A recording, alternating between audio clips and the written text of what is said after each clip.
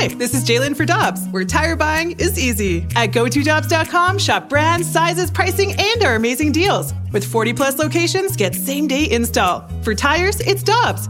For deals you can use, click on GoToDobbs.com now. Another day is here, and you're ready for it. What to wear? Check. Breakfast, lunch, and dinner? Check. Planning for what's next and how to save for it? That's where Bank of America can help. For your financial to-dos, Bank of America has experts ready to help get you closer to your goals. Get started at one of our local financial centers or 24/7 in our mobile banking app. Find a location near you at bankofamerica.com/talktous. What would you like the power to do? Mobile banking requires downloading the app and is only available for select devices. Message and data rates may apply. Bank of America N.A., member FDIC. Time now for the BK and Ferrario podcast, presented by Dobbs Tire and Auto Centers on 101 ESPN.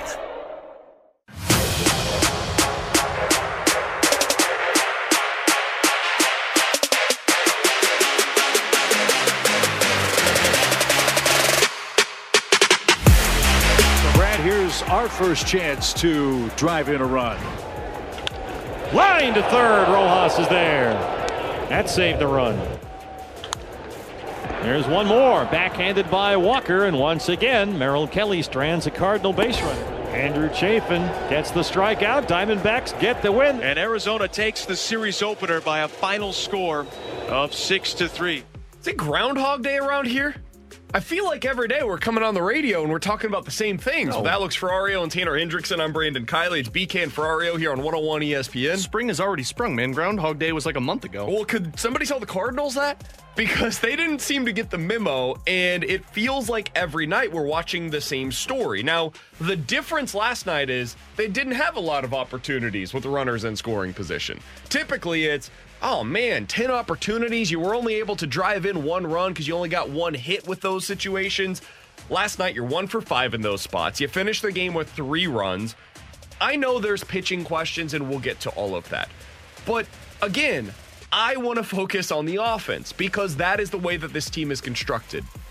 Alex, I went through before the show today to figure out how the Cardinals have performed with the runners in scoring position, not in all of their games, but in their losses. There's 10 of them this season, so it was a long process for me. Looks like we're cherry picking again. The Cardinals are 15 for 84 with runners in scoring position. That's a 179 batting average in their 10 losses this season. Hot damn. In those 10 games, they have left 76 runners on base. Now, you're going to leave guys on base. That's going to happen. 76 in 10 games is not what you want to happen. Here are the number of runs that the Cardinals have scored in their losses this year. 4, 1, 2, 0, 1, 4, 0, 3, 3, 3. Where was the 9 against Toronto? That one sounds Well, their last 9 losses, sorry. Oh. Cherry picking. Damn. Yeah, I removed one. One loss from the equation. 90% of the others are that 9, that was the outlier. Just try and get on the same page as us, man. The Cardinals' offense is the problem right now. Their pitching has some issues, but it's mostly stabilized. Until this offense gets back on track, they're not going to be the team that we wanted them to be. And right now, that's the issue. They're not hitting enough, man. And I can't explain why that is. The numbers, the batting average overall, pretty good. Slugging percentage overall, you'd like it to be a little better. I think it will be, but it's pretty good. OPS, pretty good. Everything about this offense, until you get into the critical situations, looks pretty darn good. And then you get into those spots and they just fail over and over and over again. And I'm getting sick of watching it. I think it's going to get corrected, but that doesn't make it any less frustrating 17 games in, watching the same thing happening over and over again. Yeah, I mean, the amount of numbers in the LOB column at the end of the game is starting to just get infuriating. And for those that don't know advanced analytics, LOB is left on base. Yep. Just making sure we're all on the same page with that. But it's the batting average in that area. It's the strikeouts in that area. They're tied for second in Major League Baseball in strikeouts with runners in scoring position at 46. The only team above them, Kansas City Royals. And, well, they're not a good team. Not yet. I don't know if they ever will be. But it is infuriating, and I do seem to go into every Cardinals game as soon as one run is scored against them, thinking, well, they're not coming back in this. Which is weird, because in the first week of the season, we're like, ha, ha, ha. Nobody can stop them. You know they're getting back into it. And the later the game goes, like a 1-0 deficit early in the game last night, you're thinking, all right, it's early. But then the longer that game goes, you're thinking, what's going to happen here? And the dagger of that moment was the grand slam. And maybe it wasn't a dagger prior to that, but the home run, the double, the grand slam, it felt like, yep, just gave up in that area. And that's the problem with this Cardinals team right now. And yeah, you could get better than this because you got to have that breakthrough moment. The issue for the Cardinals team now is, though, they've had breakthrough moments. The Rockies series, they had one of those. The walk-off win that they had against the Pirates, and they're still not finding ways to climb out of this on a consistent level. It's not about what you do in one game. It's about what you do in 3, 4, 5 consecutive games. Yeah, for a team that is a offensive identity first, this offense is going to have to start hitting. And I think it will still. I think they're still going to turn this around. But, man, for an offensive identity team, I was at the ballpark last night. When that first run scored in the top of the first inning, it just felt like the game was over. The crowd didn't have any energy in the top of the first inning already. Like, that shouldn't happen on a team that has a good offense, but we've seen what's been happening with the runners on base. They've really been struggling. Even when they tied the game, I still felt like there was a lot of buzz around the ballpark of, man, I think this offense isn't going to be able to do much more. So I think they're going to turn it around. I really do, but, man, they've just got to start hitting. And to Alex's point, it feels like they have that takeoff moment, but then they just get grounded right after the Arenado double. Okay, that's the big moment. That's the point this offense needs. Here we go. And then it's the next game they go out and they score one run. They have the walk-off win 2 days ago. You think that's the moment that, okay, now this offense is really going to get going. And then they go out there, and look, Merrill Kelly pitched a really good game. You should still put up more than one run and look even more competitive than what they did last night. This offense just right now feels kind of lost, in my opinion, which feels weird to say because all the numbers seem to be pointing in the direction of, hey, they should be really good. Correct me if I'm wrong, the Diamondbacks, with the exception of Andrew Chafin, have issues in their bullpen. Like, that's an area of struggle for them, at least this season. And to get only... I don't judge anybody on the bullpen. No, I know. First but what I'm saying is to only get 5 guys in scoring position against a Diamondbacks team, like, yeah, even though it was Merrill Kelly, we talked about how you dominated the Toronto Blue Jays at the beginning of the season, but then against a bullpen where, yeah, it's early in the season and you don't judge them that early, but it's a bullpen that's struggling. If a team doesn't get more than 5 runners in scoring position against the Cardinals pitching staff, they're probably asking what the hell happened to us. Yeah, last night was one of the rare games this season where I've said the offense didn't just fail with runners in scoring position. The offense last night failed. Just wasn't good enough. And until that changes, we're going to continue having these same conversations because this team is constructed to win based on its offense. Somebody on the text line, 314-399-9646 is the Air Comfort Service text line. BK, can you guys please get Eno Saris or Mike Petriello on soon to tell us that the Cardinals are hitting the ball hard? This is small sample size. It's the early season. Everything's going to be okay. Please make us feel better about what we're watching. I tried for Mike. Yeah, he said no. He said, haven't watched the Cardinals much. Yeah, understandably so. I don't need them to come on, though. I can tell you what's going on here. If you want to feel better about it, there are plenty of numbers to make you feel better about it. And I'm not just, grasping at straws here. You can go look them up yourself. Go to Baseball Savant and look for the red numbers. Those are the good ones. Look for the blue numbers. Those are the bad ones. Most of the Cardinals' offensive numbers are red right now, which is good. Cardinals are 9th in hard hit rate. They're 6th in average exit velocity, which means they're hitting the ball hard consistently. That's what you want to do as an offense. They're making loud outs, basically. They're 4th in expected batting average. That's obviously excellent. Now, the actual batting average is a little bit lower than that, but the batting average for them has not been a problem. They're 10th in a random advanced number called X-Wobacon, which basically means they're making really good contact, to simplify it for you guys. Whoa. The Cardinals' offensive numbers are okay, and then they get into clutch situations and they pee down their leg. I don't think that's going to be a characteristic of this team for 162. I don't. But I keep saying that, and the results aren't changing. And so it's really hard for me to convince you that something's going to change until we actually watch it implemented on the field. We did talk about these same things last year, early on in the season, and it did eventually get corrected. Some of that was personnel. A lot of it was just guys clicking into place. I think that's going to happen again this year. I think this offense is going to finish top 5 in Major League Baseball. But it's hard for me to convince you of that right now when what we're watching on a night in, night out basis is not good enough. And I'm not trying to tell you that it has been. It hasn't. I'm not excusing what's happened. I'm explaining it and trying to project forward what that means for the rest of this season. The problem is when we get to the point when they actually start hitting and don't, quote, pee down their leg, because I think that's a perfect way to phrase it, is you've gotten out of it, but how much can you actually believe in it? Because we've seen it now for an extended stretch in the start of the season. And once again, this goes to the expectation from Cardinals fans in the postseason. And I know you can't do anything about that until you get there and actually perform. But that's been the narrative of this team over the last few seasons in the playoffs is, well, they can't handle this big of a stage. And if now you already can't handle it in the regular season, man, what's going to happen as you go deeper into the season? And yeah, you figure it out. But as soon as it sneaks up on you, then you go back to the area of, oh man, this is what's going to happen again, isn't it? So earlier today, I was listening to the morning show because they do an excellent job. And they were talking about the Cardinals' struggles early on in the season. And Randy, I got to say, guys, I'm a little surprised by how calm Randy is. He's been calm, cool, and collected as if he was a numbers nerd. And we all know that's not the case. But Randy's been super I'm starting to panic, comfortable Randy. with where the Cardinals are at. Not because he feels great about them being 7-10 on the season, but because he's projecting forward and saying, hey, this is going to be all right. Here's what he had to say earlier today about the Cardinals as a first-half team versus them in the second half. Since 2016, the Cardinals have a record of 275 and 267 before All-Star breaks.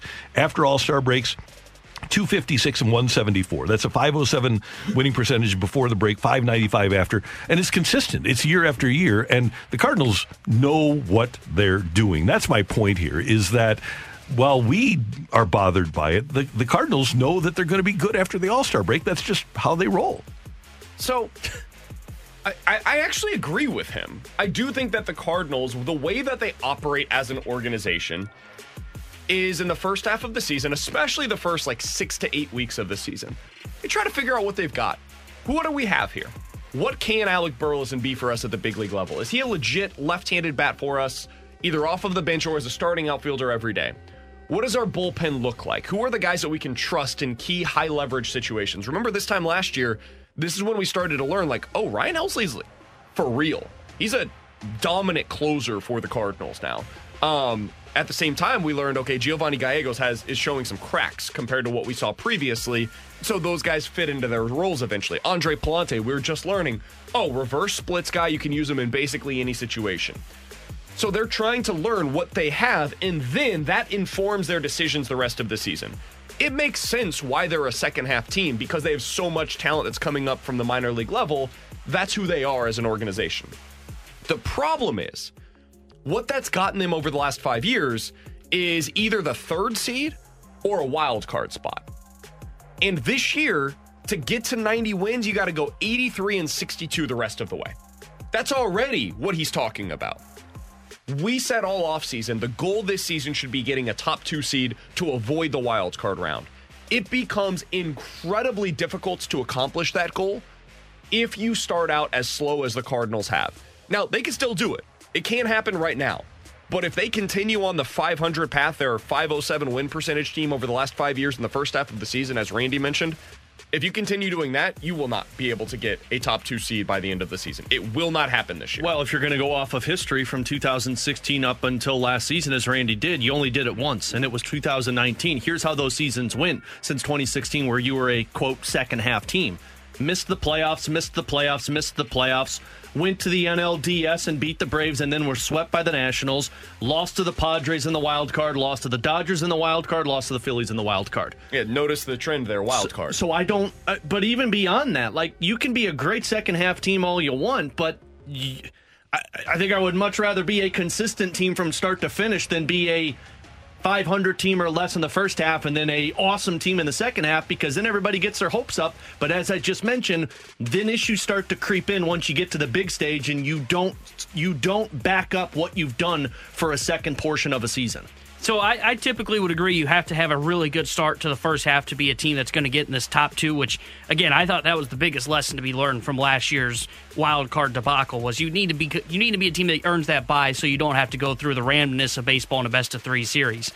I think this year, though, right now things are trending towards, they might still be able to get into that category, because looking at the standings, look, the Braves and the Mets are off to a great start. 13-4 are the Braves, 11-6 are the Mets, and they're sitting atop in the East. Only the winner of that division is going to end up being a top 2 seed. Even if the Mets lose out by a game in the division, win 101 games, they have to become a wild card team automatically. And then I'm not saying that the Diamondbacks aren't going to make the playoffs, but they're definitely not a team that's going to end up winning the West and end up being a top 2 seed. The team that I think is going to do it and has the potential to do it is the Padres, and they're basically at the same mark the year at 8-10, and the Cardinals sitting at 7-10 coming into today. So I typically would agree with this scenario of, hey, if you want to be a top 2 team, you really need to make sure you go on you have to have a really good first half of the year. I don't think that's going to be the case for the Cardinals this year. I think they do have time to kind of get things figured out, and then now they have to figure it out before post-All-Star break. They've got to figure it out probably in June, mid-June at best. Early June at best. Then they can still get a chance to go be a top 2 seed. So I'm not too concerned about that yet because the way the Padres are playing, they're not playing like a top 2 team, and they're the other team that I think is the only one that has a shot at the top 2 seed. I'm concerned. I'm not freaking out, but if the goal this season, the aspiration was getting a top 2 seed in the National League, I'm getting nervous about that possibility. I still think this is a playoff team. I still think once they get there, they're going to have a chance to be able to go far if they've got the real version of Jack Flaherty that we're hoping to get. But, man, the start to the season has been nothing like what any of us were anticipating. 314-399-9646 is the Air Comfort Service text line to get involved in the show. Jeremy Rutherford's going to join us coming up in about 15 minutes to start our preview of the Blues offseason. Also want to ask him what he saw last night from the start of the Stanley Cup playoffs, how that applies to what the Blues need to do this offseason to get back into that situation. We'll do all of that coming up in about 15 minutes. But next, Wilson Contreras is going to be a critical component to what we were just talking about, the Cardinals getting back on track. I think we saw the start of that yesterday here on 101 ESPN. We're right back to the BK and Ferrario podcast, presented by Dobbs Tire and Auto Centers on 101 ESPN.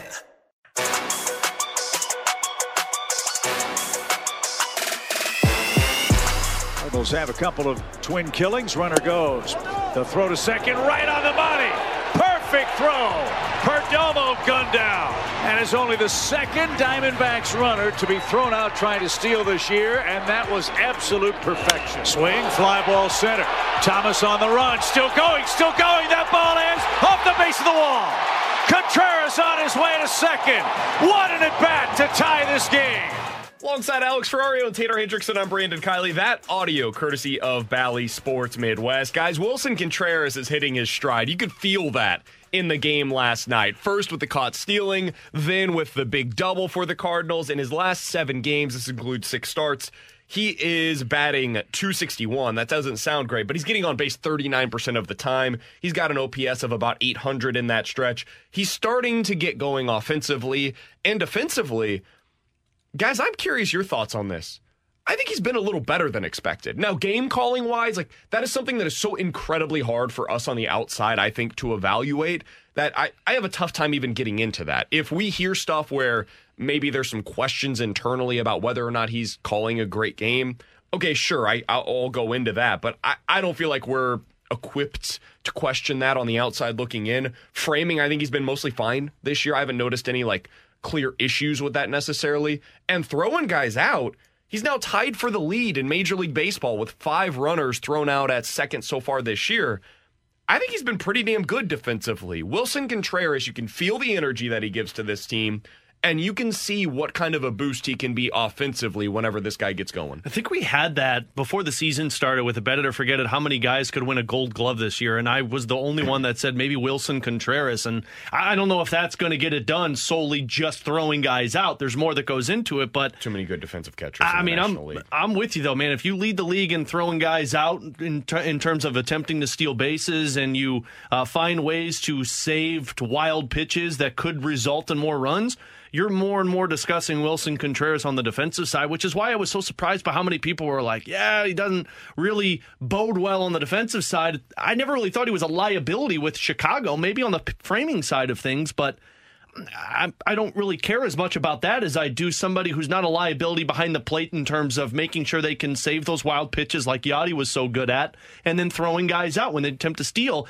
I always felt like Contreras had that ability, and then you get to the offensive side of it. As much as people were panicking about him saying, he needs to start hitting, I looked at that the same way I looked at Nolan Arenado when he came to Busch Stadium and with the Cardinals his first season. It's like there is so much pressure on a Nolan Arenado being traded to St. Louis when he was coming from Colorado and outspoken about wanting to be in the playoffs that you have to back it up. Willson Contreras he idolizes Yadier Molina, and now you're filling the shoes of Yadier Molina. There's a lot more that goes into that, so I figured the offense was going to come, and now you're starting to see how impactful of a player he truly is for this team. Yeah, I think defensively he has been better than what was advertised. Now, we always knew he had a really good cannon of an arm, and he's really showcased that. And I thought his pop time in that one last night was really good because I didn't think Jack Flaherty was very quick to deliver that pitch, and he was still able to get the runner out at second base. And to your guys' point on the framing, right now sitting at the 61 or 61st percentile. Last year, for example, was in the 25th percentile. Okay. So his framing has been better. And that was something that I think the Cardinals wanted him to work on in spring training because that was a big thing talking about him improving his defense. But on the offensive side, last night he looked more calm at the plate to me, just seeing him in person. And he was hitting the ball hard, driving it the other way with authority. I do think he's getting close to having that breakout moment. My only concern is because when you look at the underlying metrics, there's a lot of red on his Baseball Savant page. I mean, hell, he's 98th in max exit velocity percentile-wise. My fear, though, is I don't know if he can break out if he's not pulling the ball. And this has been a theme for him all season long. He's just not pulling the baseball. And both hits yesterday were going the other way. Now, one of them was driving it in the gap the other way, so that's probably a sign that he's getting close. But the first double was just the other way completely. I mean, when you look at his pull percentage right now, it's at 26%. Typically, he's around 35 to 37% in his career. I think that's going to change, but I don't know if he's going to be able to turn this around without being able to pull the baseball. And that's the one sign when I start to see that, when he starts pulling the ball and starts getting hits, then I know we're going to see Willson Contreras of old, and that's when his bat's really going to come to play. So I guess the question that I would have is, are you concerned that Willson Contreras won't pull the ball? Because I'm not. 0% I'm not overly concerned, but I don't think I can say he's on the verge of breaking out until I start to see him pull the ball. So that's what I was trying to get to. I probably said that poorly. Until he starts pulling the ball and hitting the ball with authority, which he's hitting the ball for authority now, but he's just going the other way. When he starts pulling the ball, that's when I think you're really going to see Willson Contreras take off. And I feel like that's a timing thing. Once he gets his timing down, I think it's going to click into place, and we're going to see that's what it's like to have a catcher that can be an actual asset at the plate. Behind the plate, he's fine. When he's at the plate as a hitter, you feel really good about it. And that's something this team, listen, I know everybody loves Yachty. You should love Yachty. The guy was the heart and soul of the Cardinals for damn near 20 years. But at the plate over the last 4 years, probably, he was obviously a liability. And when he wanted to be batting towards the middle of the order, and he did make a lot of contact, so to a degree you understood it, he was good with runners in scoring position. That was something that hurt this team at times when he was at the plate. Now you got Willson Contreras who can be an asset in that regard. So it's been fun to watch him start to find his way with this team. And now I do feel like he's getting close. I think he's getting close to going on a 2-week stretch where you're like, whoa, that guy could carry your offense. And that is something we have not seen behind the plate in a while. Coming up next, we'll talk to Jeremy Rutherford, Blues insider for The Athletic. Want to get his thoughts on what he heard from Doug Armstrong over the weekend, what he took away from those conversations with Army and the players, and when he was watching the Stanley Cup playoffs last night, what did he see from those teams that remain that he didn't see from the Blues? We'll talk to JR about it next year on 101 ESPN. Hey, it's Kaylee Cuoco for Priceline. Ready to go to your happy place for a happy price? Well, why didn't you say so? Just download the Priceline app right now and save up to 60% on hotels. So whether it's Cousin Kevin's Kazoo Concert in Kansas City, go Kevin, or Becky's Bachelorette Bash in Bermuda, you never have to miss a trip ever again. So download the Priceline app today. Your savings are waiting. Go to your happy place for a happy price. Go to your happy price, Priceline.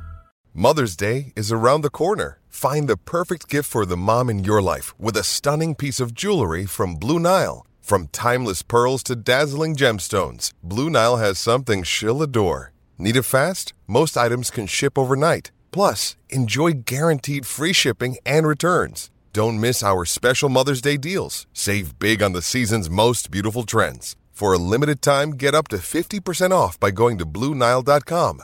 That's BlueNile.com. We're right back to the BK and Ferrario podcast, presented by Dobbs Tire and Auto Centers on 101 ESPN. It's time for the Rutherford Report on 101 ESPN. Anything you folks want to know about the fascinating world of pro hockey? Here we go. He's Alex Ferrario. That's Tanner Hendrickson. I'm Brandon Kiley. Going out to the 101 ESPN hotline to be joined by our friend, the Blues insider for The Athletic. He is the one and only Jeremy Rutherford joining us here on the show. Jer, we appreciate the time, man. How you doing today? Good, guys. How you guys doing? Doing all right. So you had a very busy weekend with all the exit interviews for the Blues. I'm going to ask you a big picture question here, JR, to start things off. What was your biggest takeaway from those conversations with the players, Berube and Doug Armstrong? That they weren't a team. And I think we all knew that. We talked about it. We wrote about it. But listening to Doug Armstrong, Craig Berube, and several of the players, especially Justin Falk and Braden Shen, this just wasn't a team. And I think that the one thing you touch on early on in the year is that a couple young guys got paid, and this is not to put the onus on Jordan Kyrou and Robert Thomas, but I think we all know that there were some issues within the locker room about young guys getting paid maybe before at least one of them, Jordan Kyrou, who wasn't on that Stanley Cup team, paid his dues. And I think with the play early on from Kyrou, that became an issue. And I think Craig Berube touched on it. That Winnipeg game was a tough game for the team. They didn't go out and try to win the game in the third period. And then, of course, the 8-game losing streak followed after that. And then everything just kind of fell apart. So to me, you look back at everything everybody said, and they confirmed, they acknowledged, they underlined that they were not a team last year. Jared, with that being said, I mean, you've been covering this Blues team since the mid-2000s, and I mean, you go back and it was the Chris Prongers and the Al McKennis's and then the Keith Kachucks and then the David Backus and the Barrett Jackmans and the Steens and the Petros, and now you've got a locker room that still has some of those guys like Braden Shen and Colton Parayko, but this seems a lot more difficult to get the quote-unquote culture back than just saying we got to be better.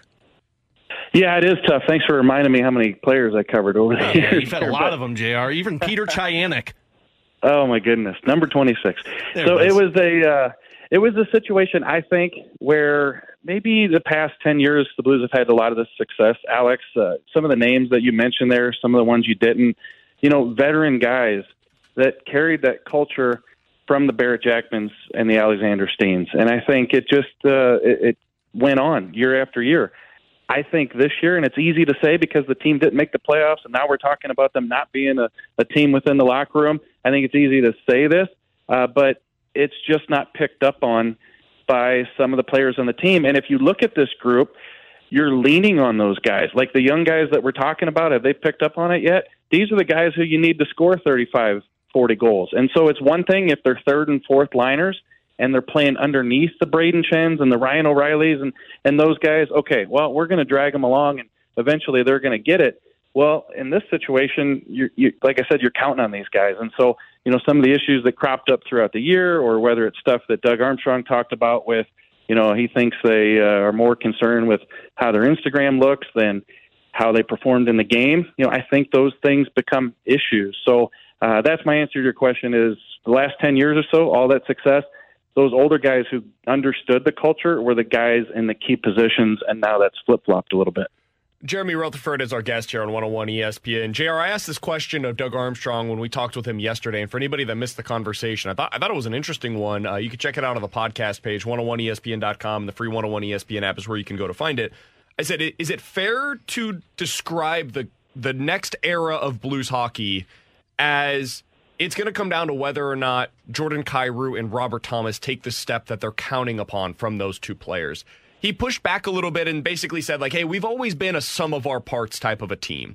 And I think that's fair to say, but when you're paying those guys a combined $16.5 million, you need more than what we saw from them this past year, and those contracts officially kick in this upcoming season. How would you describe the importance of those two players, both on the ice and off the ice, taking that next step for them in 2023 and beyond? Yeah, BK, first of all, great interview by you guys. I was taking notes. I texted Army afterwards. I told him good interview, and he said thanks. So I got to learn how to ask better questions, and so I got it from you guys. BK will help you out, JR. He's we'll show you what to do here, JR. Thanks for the help. No, I understand where Army's coming from. For 25 years, he's taking notes from us. Get out of here. I understand where Army's coming from, where he says that they've always been some of their parts. But there haven't always been two guys like these young guys paid $8 million a year next year. And there have been, whether you have Backus or you have Shen or you have O'Reilly, you have all these guys making $6, $5, $7. I think it's fair to say that when you're in that kind of situation. Well, now it's different. Now the cap hasn't gone up. Now you've allotted a large portion of your salary cap to these young guys, and sure, they can perform well, and Kyrou can score you 37 goals, but it's the personality, it's the attitude, it's the work ethic. Like, that's what everybody talked about in these exit interviews that wasn't there. And if your top players don't have it, it's just not going to drip down to the rest of your team. And I think there's going to be a lot of guys on your team who are resentful that maybe some of these players got paid and they're not putting in the time, they're not putting in the work. And I'm not saying that's the case with both these guys. I'm just trying to paint the picture of what could be the situation if you have your team built around these two guys. And I think that's what the situation is right now. So I understand what Army's saying about they've always been built that way. But to me, when I look at it, this is a different dynamic than we've seen the last 10 years. On that topic, JR, I've gotten this question so many times throughout this season, and I'm just going to ask it to you bluntly. Do you feel like this team can take the step towards being competitive in the playoffs with a Jordan Kyrou on the roster?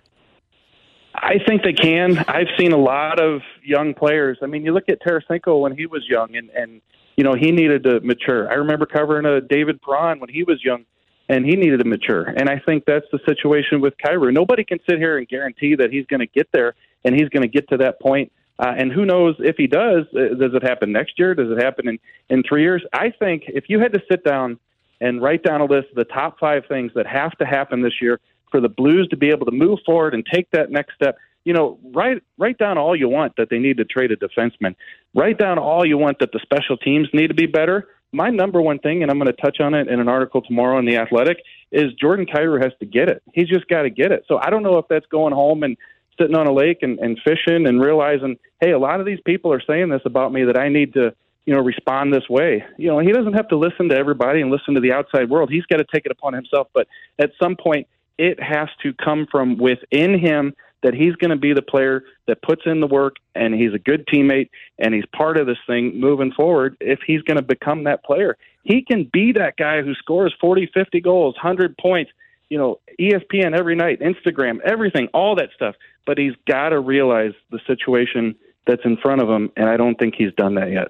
I'm glad you said that, JR, because Amelie Benjamin of NHL.com had a really good piece talking about Vince Dunn, and, she talked with him one-on-one, and Dunn told her that I had some things happen in my life in the offseason that I spent that offseason thinking about, man, I'm lucky to be doing what I'm doing right now. Now, different scenario because Vince Dunn's having a career year going into a contract conversation where he's an RFA, and Kyrou, of course, has gotten paid.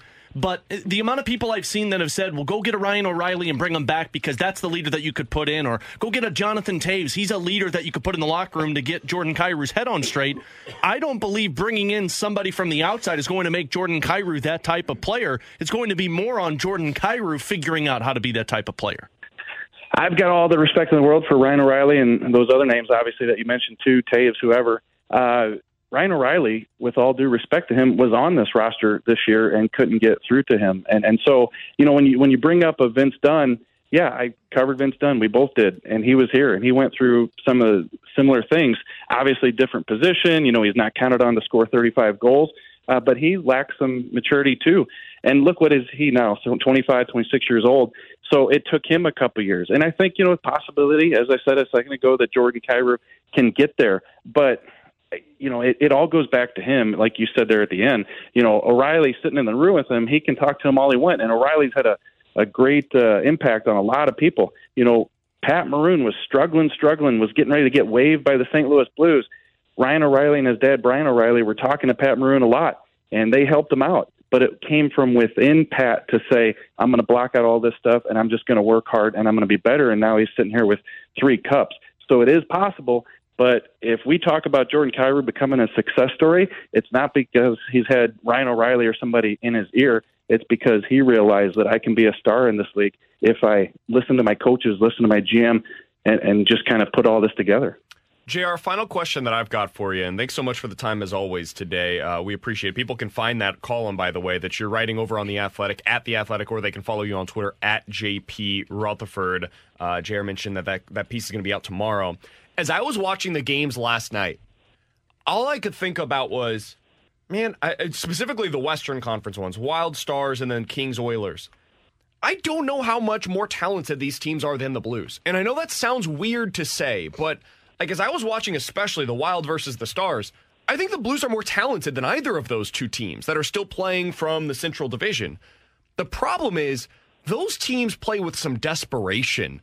Like, the way that they play, the defensive-minded forwards that they have, it looked different than anything that I've seen from the Blues all year. And it reminded me of watching the Blues in previous seasons where it was that full, like, the sum is greater than the parts. And the question that I wanted to ask you with this, as you watched last night, if you were able to watch much of it, or if you just watch any of the other teams around the league that are legitimate contenders right now, what do you see from them that is missing from the Blues right now?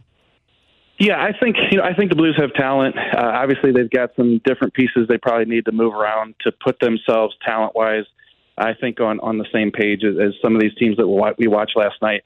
So I want to say this, that, what we watched last night, it's just amazing. I mean, I love watching playoff hockey, and that was just a terrific sacrifice. That's the thing, the team, the sacrifice. What are the Blues missing?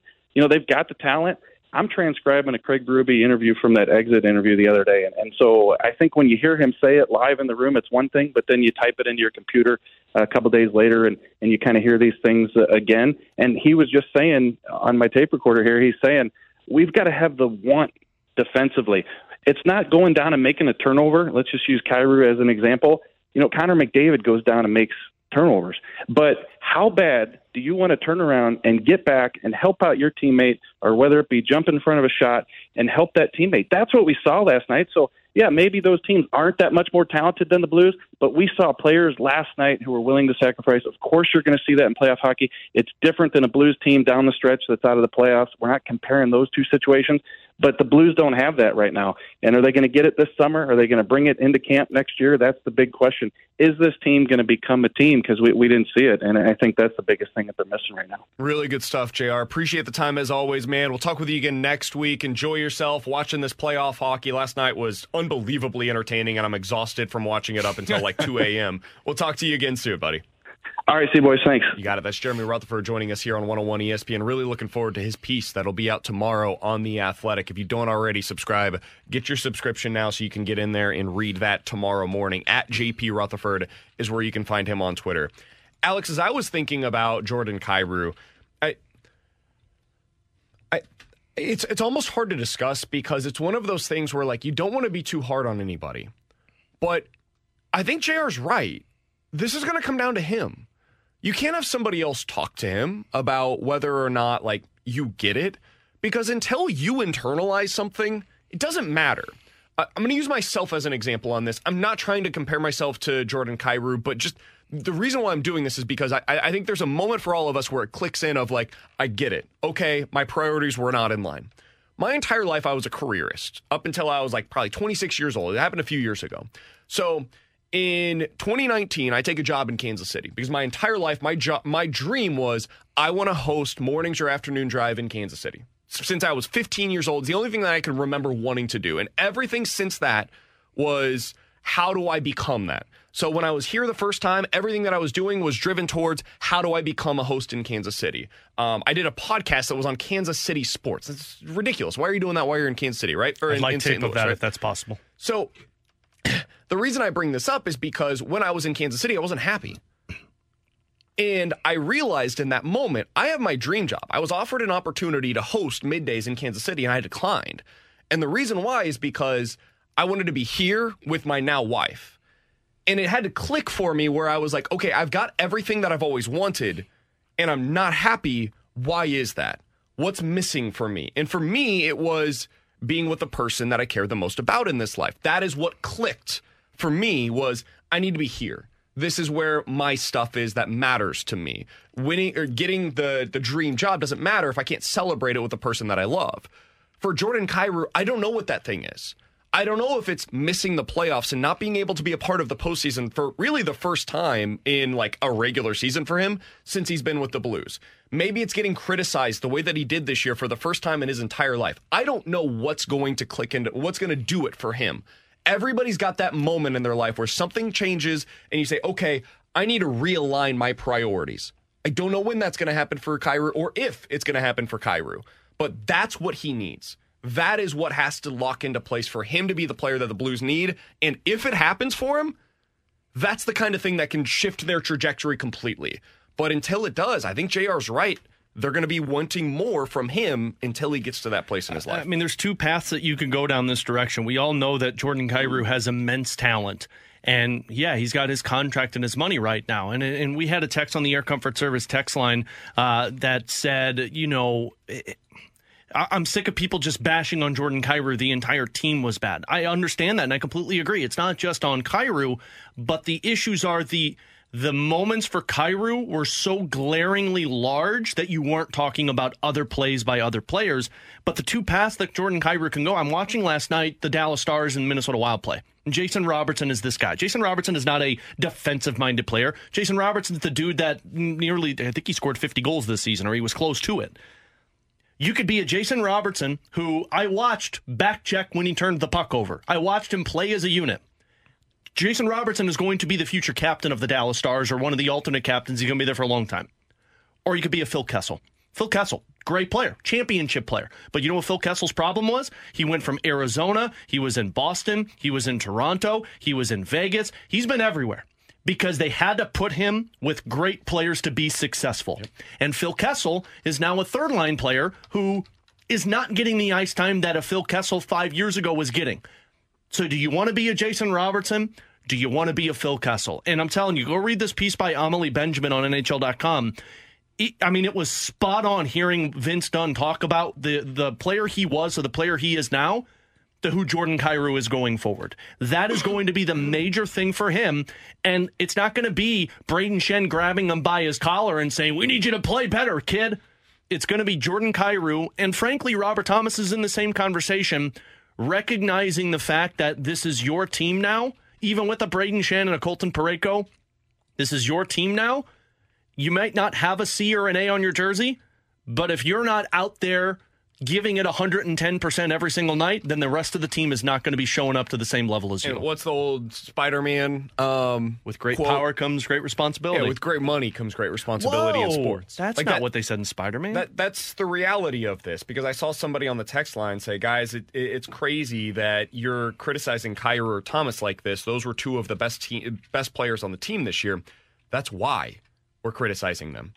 Is because the expectations are so remarkably high for those two players, because their talent allows them to do things that other players are incapable of doing. Yeah, from the 3-1-4 in all caps. Kyrou led the team in points and goals. Yeah, and they're missing the playoffs right now. Kyrou can be David Pastrnak. He has that kind of potential. He can be a superstar player on a championship caliber team that scores 50-plus goals in a season. That is in his reach right now. And it becomes a question of, is he willing to do the things that are necessary to get there? And that is something we simply do not have the answer to right now. And it's hard to know, but it's why this next iteration of the Blues, like, far be it for me to disagree with Army, but I do disagree a little bit with what he said yesterday, where he said this is not about just Thomas and Kyrou. I think it is. I think a large part of whatever this next era of Blues hockey will be defined by the steps that those two players take, or their ability to replace them as the top two guys in the lineup. The one of those two things has to happen. Either those guys are second-line players for you, and you can still be a championship team with them staying as is, or they take the next step, become those top-line players, and build you into the next championship core roster. Those are the two different, like, that's the fork in the road moment that this team has to take. Questions and answers is next. We're right back to the BK and Ferrario podcast, presented by Dobbs Tire and Auto Centers on 101 ESPN. You've got questions, we may have the answers. Maybe. It's BK and Ferrario's questions and answers. Brought to you by Insperity. Do HR issues have you boxed in? Expand your possibilities at Insperity.com. 314-399-9646 is the Air Comfort Service text line from the 314. Guys, if you could be Ollie Marmol for a day, what lineup tweak would you make right now to try to get some devil magic going? If you could make one tweak to the Cardinals lineup, what would it be? Can I start? Yeah. I would put Lars Nootbaar batting leadoff, Nolan Gorman batting second, Alec Burleson batting sixth. That would be my lineup. You guys ready to get crazy with this? You gonna put Mater at 5? No, God, no. Oh. I want to win. Lars Nootbaar leading off, Goldschmidt batting second, Contreras batting third, sure. Nolan Arenado batting fourth, Alec Burleson batting fifth. Gorman sixth. I don't mind that. I don't either. Oh, I thought you guys were going to bash on me there. No, I kind of like and that. And then Brendan Donovan ninth. I don't think the Cardinals want to split up Goldie and Arenado. I think that's one of the, that is the keynote piece of the lineup right now, and it has been now for, 14 months, I guess, since the start of last season, basically. I get it, but when you're in this problem, it's time to start looking at things differently. I hear you. As we learned last night, Contreras can only hit in the 3-hole. Damn straight. Clearly. What's he done in the 5-hole this year? Nothing. So what I would like to do is I would like to bump Contreras down a spot and Jesus. put, and I know he had a good game yesterday, but it's not a permanent thing, just temporary to try and spark this offense. Are you punishing him for being good? I would hit Gorman fifth. I think Gorman's your best hitter right now, and I want him coming up with runners on base. And what do you do at the 2 spot? I still like Alec Burleson at the 2 spot. I would understand if you wanted to bump. He's been good, man. He is so underrated by fans right now. I would understand if you wanted to bump Nootbaar, whether it be to lead off or the number 2 spot. But the way Burleson's playing, he's just playing so well that I don't want to take him out of that spot. So I would still go with what you have in your top 4 currently: Donovan, Burleson, Goldie, Arenado. I would just go Gorman 5. I would go Contreras 6, and then I would go with Nootbaar 7. From the 314, guys, does it feel like we are scapegoating Jordan Kyrou for all of the issues that the Blues had last year? I want to follow up on our segment that we had our conversation that we just had in the last. I don't think Jordan Kyrou is getting scapegoated, and I don't think that anybody should suggest that he is the sole issue that this team has. I'm not even sure he's the biggest issue that the Blues have right now. But I do think that him having that, fork in the road moment is really important for the trajectory of the Blues. They also need a shutdown center, in my opinion. After watching last night, that was one of my biggest takeaways. They also need to get this defense figured out. I don't think the defense has enough want to right now either. Watching last night, Jacob Middleton, who is not as talented as a lot of the defensemen that you have right now here in St. Louis, was making big play after big play on the penalty kill for the Minnesota Wild. Where was that for the Blues this season, especially down the stretch? It didn't exist. So I think that the Blues have a lot of issues. The reason I hone in so much and why we hone in so much on the Jordan Kyrou aspect of it is because you can't win a cup without a guy like that. The Blues don't win the cup in 2019 without Vladimir Tarasenko. For all the frustration that came along with it, that dude was dynamite in the playoffs, was always a big-time performer when the moments mattered the most. You know who came up with a bunch of goals for the Blues last year in the postseason? Jordan Kyrou.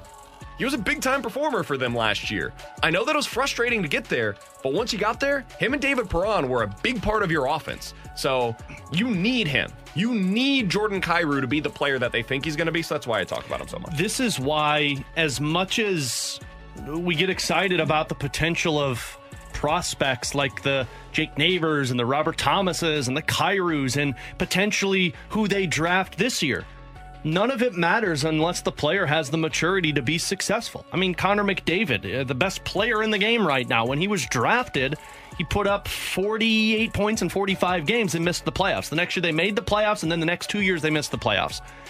It took a few more years for Connor McDavid to figure it out. Nathan MacKinnon was not the Nathan MacKinnon we know right now when he was drafted by Colorado. Nathan MacKinnon was more of a Jordan Kyrou, to where people were like, oh, kid's great offense. Think about David Perron early in his career. There's a maturity factor that goes into it, and sometimes players get it early, sometimes players get it late, sometimes players never get it. And that is why it is so difficult to project on a prospect. Somebody says you guys are treating Jordan Kyrou and Tyler O'Neill the same. Yeah, because they're the same player. Basically the same issues, same frustrations, and same ceiling. Tyler O'Neill could be one of the best players in all of baseball if he hits a ceiling. That's like we saw it 2 years ago. He's one of the best players in the sport. When he's not right, though, it can put him in a situation where he's like your fifth best outfielder. That's Jordan Kyrou sometimes. There are some games where he looks like the best player in the NHL. He looks like he can play with anybody. Put him out there, and anybody you want to put up against Jordan Kyrou, it's like, it's at least a conversation because of his playmaking ability, because of his goal-scoring ability. And there are other nights where it's like, man, this guy's like unplayable. So that's the gap between the best and the worst version of him. I think what the Blues would like is for that worst version to come up a little bit. Yeah. Keep that best version, and then keep it's really like the team this year. Raise the floor. Raise the floor of what you are as a player, and that'll help raise the floor of who the Blues are as a team. The only difference between Tyler O'Neill and Jordan Kyrou is Tyler O'Neill can be protected by other guys in the lineup, and Jordan Kyrou last season or this season averaged 18 minutes of time on ice, and you want more time on ice for him because he's one of the best players. But if he's a liability, then you're dropping his ice time down, which is going to give you less of a chance to win. Coming up next, Jack Flaherty took center stage once again last night, and Tanner Hendrickson could not be more in. Is Jack back, baby? I'm not sure. We'll talk about it next year on 101 ESPN. With threats to our nation waiting around every corner, adaptability is more important than ever. When conditions change without notice, quick strategic thinking is crucial. And with obstacles consistently impending, determination is essential in overcoming them. It's this willingness, decisiveness, and resilience that sets Marines apart. With our fighting spirit, we don't just fight battles, we win them. Marines are the constant our nation counts on to fight the unknown. And through adaptable problem solving, we do just that. Learn more at Marines.com. We're right back to the BK and Ferrario podcast, presented by Dobbs Tire and Auto Centers on 101 ESPN.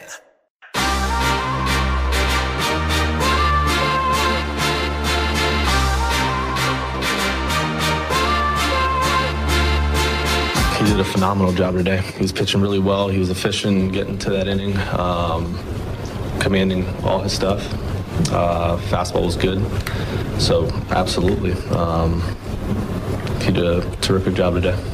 Alongside Alex Ferrario and Tanner Hendrickson, I'm Brandon Kiley. That was Ollie Marmol after the game last night talking about Jack Flaherty's performance. Guys, last couple of games have been super encouraging if you're somebody that believes that Jack Flaherty can get back to his previous form. He's got about 11 1/3 innings, 9 hits, 5 earned runs, 10 strikeouts in those 11 innings, 4 walks. His command has been so much better than it was in his first couple of starts of the season.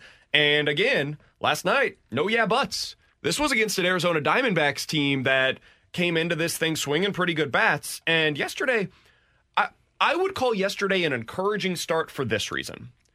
Because you're going up against a quality team, you gave your chance to win. You gave your team a chance to win. 6 innings, 4 earned runs. A couple of those, I mean, they're really on Andre Palante, but they end up getting credited to Jack Flaherty. Those first 6 innings were as good as we've seen Jack in 2 years, since 2021, before he got hurt. He looked awesome. He was mowing guys down, and at a time, 10 straight batters that he was able to get out? Yeah. I mean, he settled in quickly and looked good with command. He had the velocity up again. His slider looked good. He wasn't getting a ton of swing and miss, but nothing was hit particularly hard for a stretch there. And then you get hit hard in that 7th inning, and we all know how it ends up. But I prefer to focus on the middle 5 innings than the first or the last one for him. I was encouraged.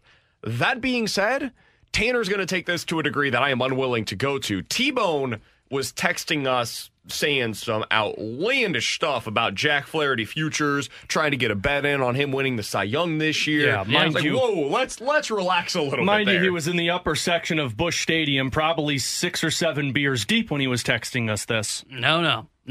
T-Bone, is Jack back? Oh, Jack is effing back, boys. He looked great last night. Seeing him pitch in person, and look, I know the swing and miss wasn't there for last night's game. I think that's going to change. I think that's one of those things where just for whatever reason Arizona put some good swings on, but again, they didn't hit the ball hard. I mean, the fastball command was there. The breaking ball looked awesome from the angle that I was sitting at. It looked like it had great movement to it. He was keeping guys off balance with it all night.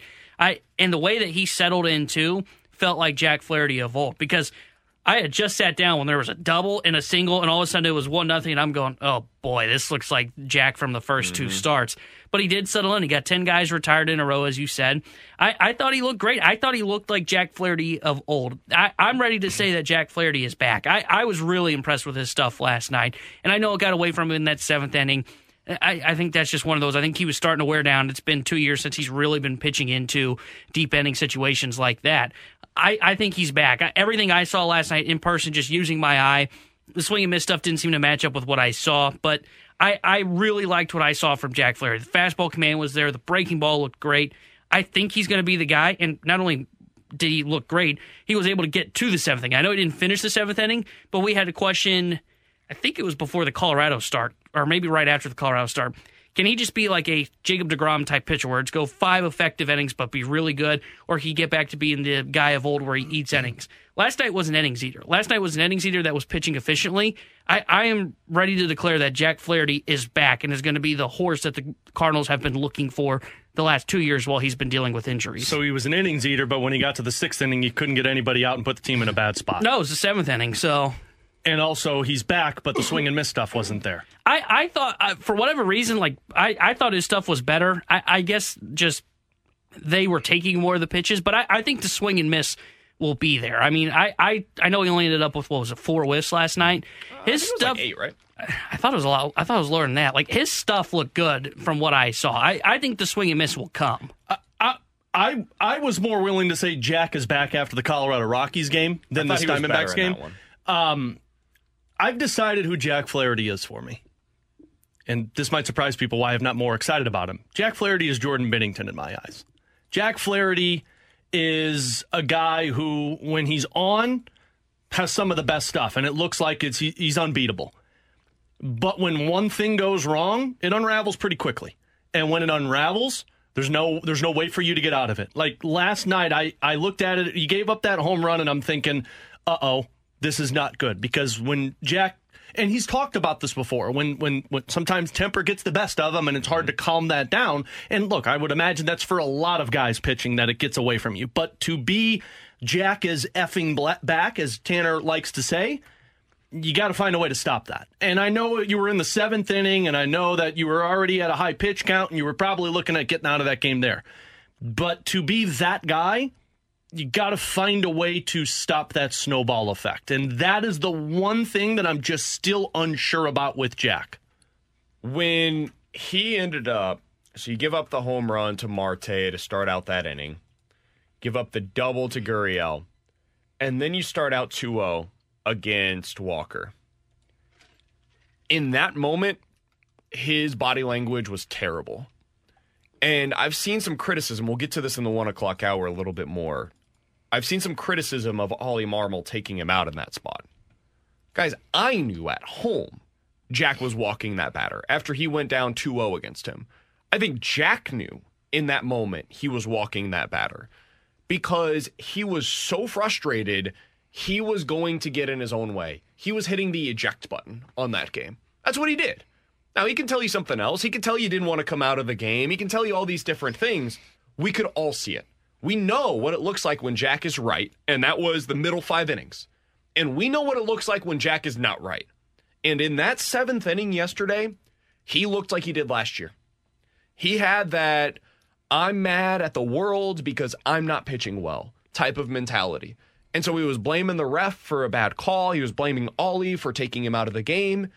And then, and listen, I think Jack, if he has some clarity in his mind and he's got the benefit of hindsight, I think Jack would look back on some of the stuff that he was doing after he left the game and say, yeah, I was pouting. I was pouting about the way that 7th inning went for me. And we've all done it, right? In our own lives. I've done that where you're mad at something and you're mad at yourself and you're taking it out on everybody else.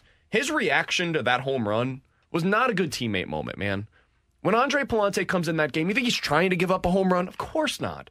And for Jack to roll his eyes and put his head back and he's like, woe is me, that is why I'm not sure that I'm willing to say that Jack is back yet.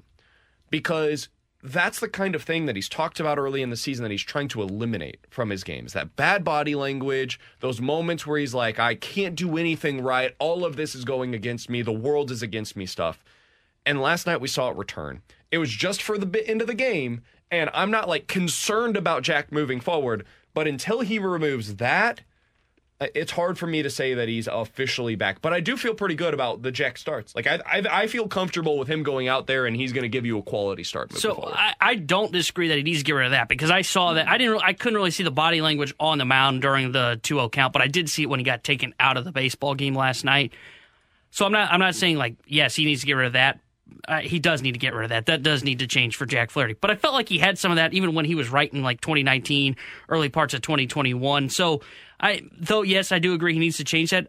I'm not going to use that as the reason why I'm going to say he's not back. Like I thought last night, and there was a text from the 314 saying, well, Tanner, you just because you haven't seen him beat himself in 2 years, that's the only reason that start last night looked better. No, to me, that looked a lot like what he looked like in 2019. Now, he didn't have the strikeouts to go along with it, but he was getting outs and he was mowing through that Arizona Diamondbacks lineup. So that's why I say he's back. I don't disagree with the body language thing, but I felt like he had some of that in 2019 when things would go wrong and in 2021. So I'm not holding that on him in terms of what I'm saying is an ace and Jack Flaherty back for the St. Louis Cardinals. I'm using what I see on the field when things are going right for him, and that's what I saw was old version of Jack Flaherty. Because again, I'm not disagreeing. He does need to get rid of that because that's one of those moments as a teammate. It's like, well, dude, I'm not trying to F and do that. Of course, I'm trying to get you out of there and get you with a win. So I don't disagree with that, but I don't use that as okay. He's not back because his body language wasn't there. I think he's always kind of had that, and he had that when he was an ace in 19 and in the beginning portion of 2021. I'm not ready to put him in the ace category yet. I think I need a few more starts before I can get back to that level with him. But I am ready to put him in the same conversation that I have with Jordan Montgomery. Because when Jordan Montgomery takes the mound, I feel very good about the outing that we're going to see. I feel like Jack is back into I feel comfortable with him as a middle of the rotation, like 2-3 starter right now. I'm not ready for the ace conversation yet. And guys, if Jack's a 2 or a 3, like that helps this team a lot. Because now you do have somebody that it's kind of like what Jose Quintana was for them last year. Like that allows you to put him up against some of the best starters and you've got a chance. You've got a fighting shot against them. Same thing is true for Jordan Montgomery. Same thing is true for Miles Michaelis. Now, you're still missing a number one. You still need to go out there and get a guy that can start game 1 of the NLDS that can go up against Max Scherzer, Justin Verlander, the best of the best. But at least you've got solid middle of the rotation guys. And it comes down to, can he take that next step? That next step is getting rid of the bad body language. That next step is, in that 7th inning, finding a way through, battling through those situations. That next step is more swing and miss stuff for him. And that might be in there, but that is still the thing that we need to see from Jack. And, hey, man, we're, four starts into his season? It's been encouraging. Every start that he's had so far this year feels like it's taken a step from the last one. This one, I don't think this one was as good as a start against the Rockies personally, but it was a good one nonetheless. And if you're able to continue stacking these things on top of each other, you're feeling pretty good about where Jack's at. Coming up next, watching the playoffs last night, the Stanley Cup playoffs, it became increasingly clear what the Blues are missing. The hard part is finding a way to go about getting that guy. We'll tell you what that is next here on 101 ESPN. We're right back to the BK and Ferrario podcast, presented by Dobbs Tire and Auto Centers on 101 ESPN.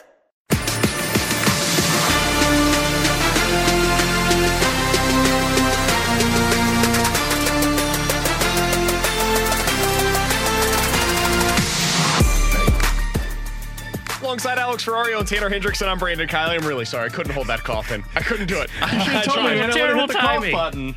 It had to happen. All right. So watching the Stanley Cup playoffs last night, it became increasingly clear to me what the Blues are missing. One, grit.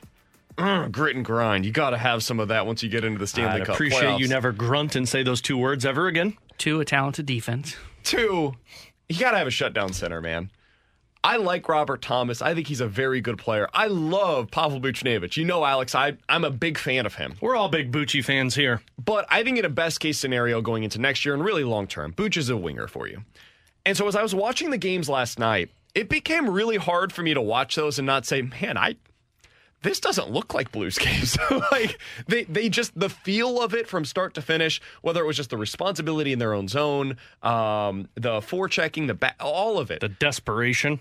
It all felt a little bit different. And I feel like if you've got somebody that can take some of those responsibilities away from Robert Thomas, not because he can't handle them, but because it almost felt like he had a little bit too much on his plate this year. It was like, hey, become a leader, become the number one center in terms of every situation for us. Can you please, oh, by the way, make sure that you're going to become an 80-plus point player for us. Oh, and you're going to be speaking to the media. Like, there was a lot that, and you got an $8 million a year contract now. Welcome to having a contract. There was a lot that was thrown at Robert Thomas. If you can take some of that off of his plate next year, I do think that helps you. The hard part is finding the guy. The hard part is going to the free agent market or the trade market and being like, okay, this is the player that you can bring in to put in those situations, especially when it comes to the age range that they're going to be looking at. Doug Armstrong has made it clear he's not going to try to get a 35-year-old center to come in here and help you out for 1 year. He wants to build this thing for the long haul. So I don't think Jonathan Taves or Ryan O'Reilly or Jordan Stahl, Patrice Bergeron, I don't think those guys are realistic options for the Blues. However, somebody like JT Compher, he might get overpaid in this market, but he is a very good defensive-minded center. I don't think he's a legit number one center, but I think he can be for you what like a Tyler Bozak was, for example, maybe even a little bit better at this point in his career. He's 28 years old. That's the kind of guy that I would be interested in, to bring in here and say, hey, your responsibility is to be really good defensively and score like 15 goals for us.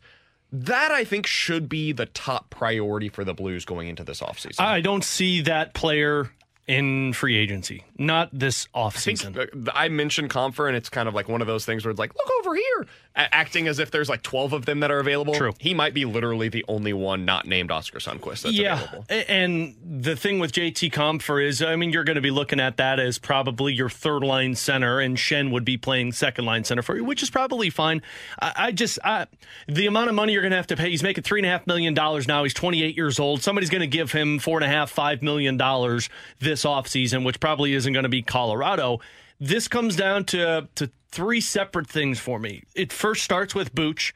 Can Buch improve his face-off numbers and become a realistic center? Because Doug Armstrong doesn't just throw out the Patrice Bergeron name with Pavel Buchnevich unless they think that maybe he could get to that level. We already know the defense is there. But if that's not it, because I'm on the same ilk as you, BK, saying he's better suited for this team as a winger, then you get to the trade market.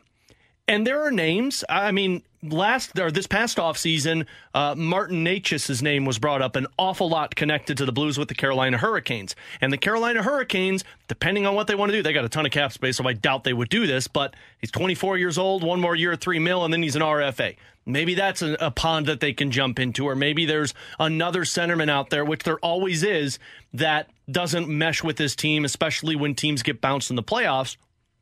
And then the third is you're drafting and developing. And that is probably the more likely one, which that makes this a little bit more of a longer retool. This is more the 2 to 3 year span rather than saying next year they're competing. But you hope that young player that you're drafting and developing, from everything I'm hearing, Zachary Dean might be this guy. He's improved his 200-foot game. And in the juniors right now, he's having a hell of a playoff run. Maybe he's a third-line center for you next year that can move up in the next couple of seasons. Or maybe you draft and develop that player in this upcoming draft, depending on where you select. But those are the routes to go for that shutdown centerman, because you're not going to go to free agency. You get it. I would love an Oscar Sundqvist return. But Oscar Sundqvist, unless he's 100% healthy, isn't the most reliable centerman. He's more of like a wing center utility guy.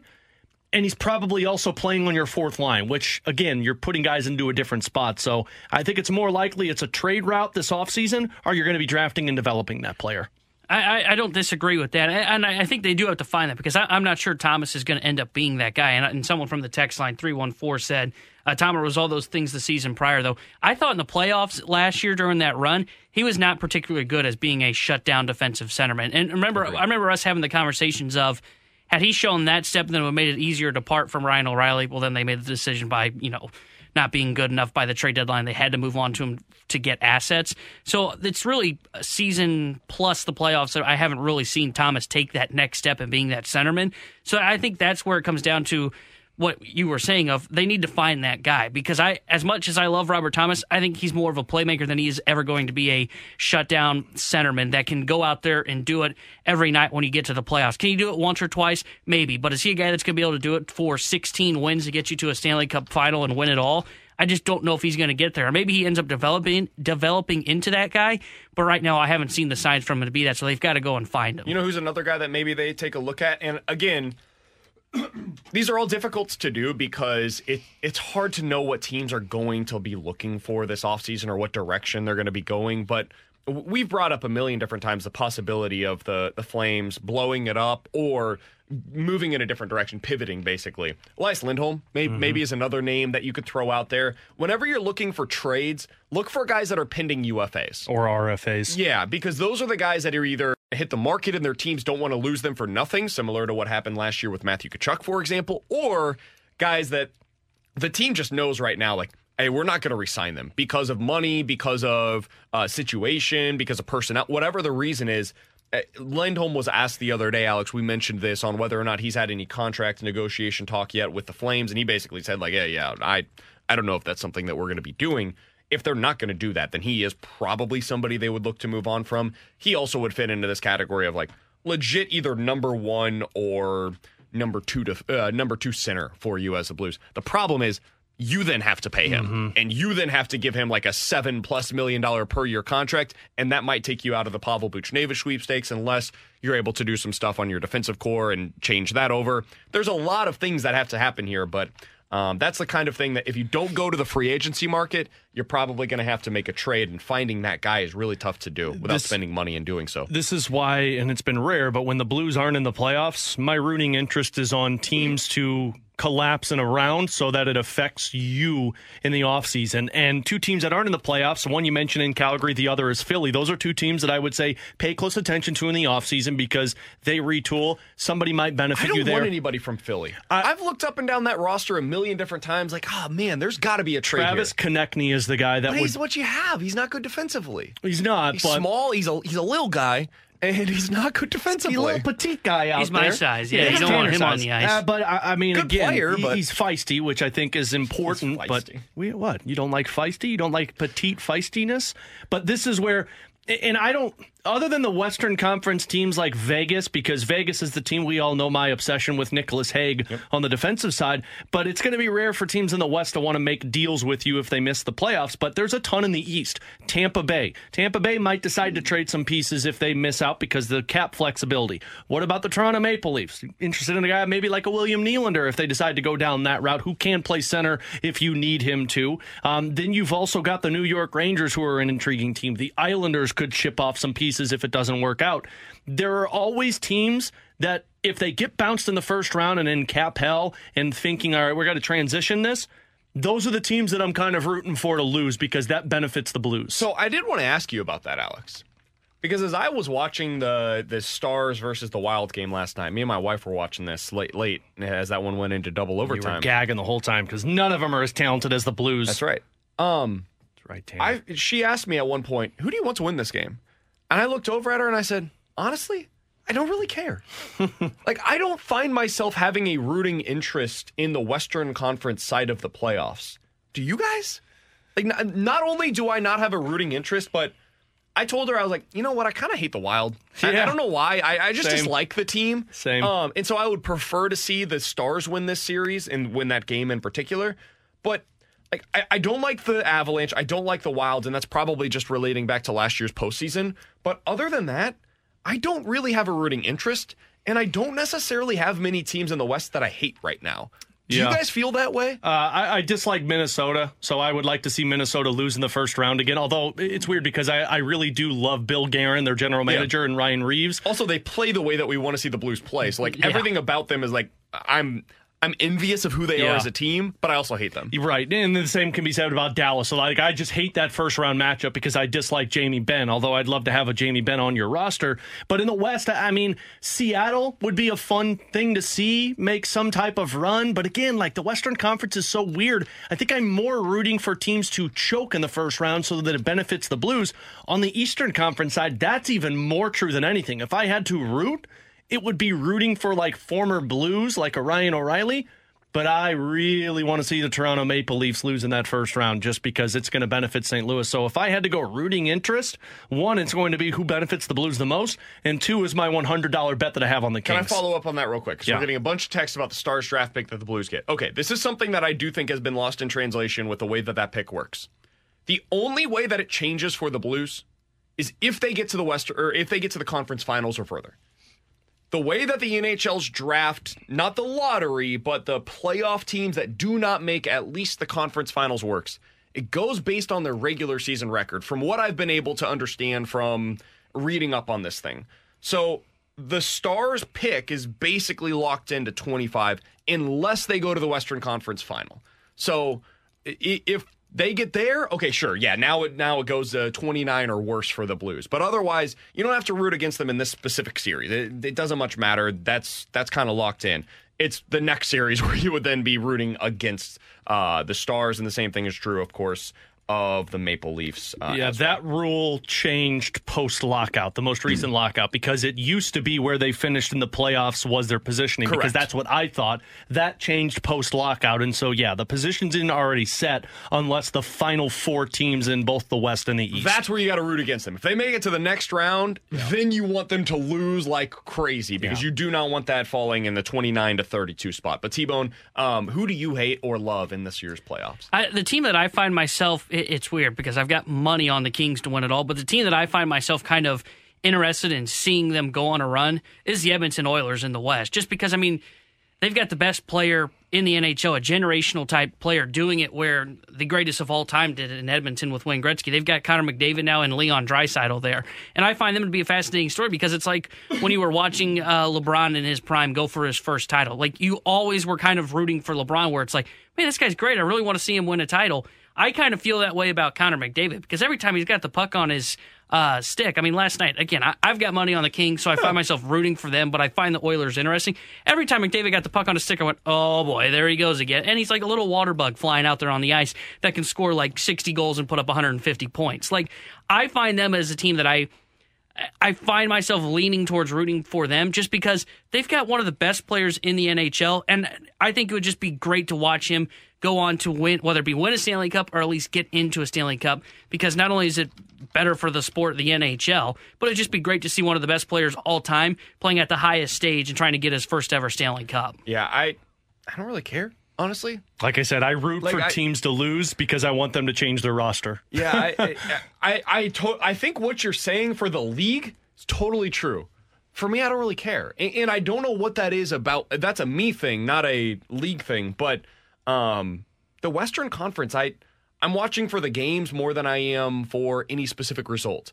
The Eastern Conference is the one that I'm captivated by. All of these series are incredibly compelling in my mind. Like, Jersey versus the Rangers. That's going to be one of the best series in the first round that you're going to see. Locked into that one. Toronto versus Tampa. Can't wait for that. Yeah, let's do this. And then once you get to the second round and it's potentially Boston versus one of those two teams, that's going to be amazing. And then when you get to the second round, it's either probably Carolina versus one of Jersey or New York. Man, that side of the bracket I'm super compelled by, but the Western Conference for some reason just doesn't do it for me. Coming up next, the Cardinals outfield mix is ripe for criticism, and it feels like that's leading to Ollie Marmol having to make some really difficult decisions. How is the fan base going to react to that? We'll talk about it next year on 101 ESPN. We're right back to the BK and Ferrario podcast, presented by Dobbs Tire and Auto Centers on 101 ESPN.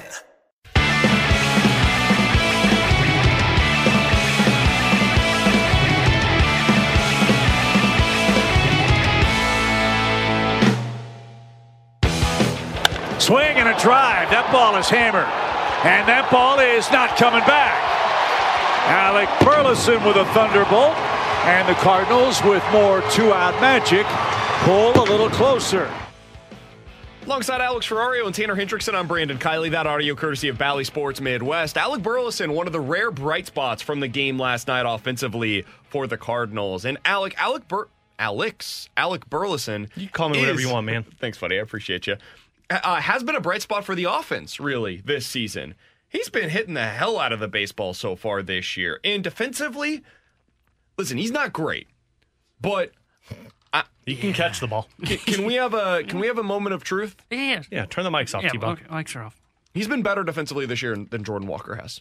Okay. We could have had the mics off. But did Alec Burleson transition from another position last year to the outfield? I mean, he's been better offensively and defensively so far this year than Jordan Walker. Now, Jordan Walker has a higher upside. His sprint speed, like all of the stuff projecting-wise, I think Jordan Walker is going to eventually be a better player than Alec Burleson. That might even happen this season. But so far this year, that's how I would evaluate those two players that are making their debuts in the big leagues. Now, that being said, Alex, this is a tough spot for Ollie Marmol to be in. And the reason why I say that is because you now have Lars Nootbaar, who has been inserted into the mix. He's probably going to play a decent amount in center field because you have Walker and Burleson, who are both going to get pretty close to everyday opportunities in the corners. That means Dylan Carlson's on the bench. That means Tyler O'Neill is on the bench. That means you've got other guys that could potentially play in the infield that are going to be on the bench or be at DH for you. This is what Ollie Marmol told John Denton yesterday. Quote, "It's not fair, and that's not what this industry is about. It's not fair, and I'm not going to describe it as fair," talking about the playing time.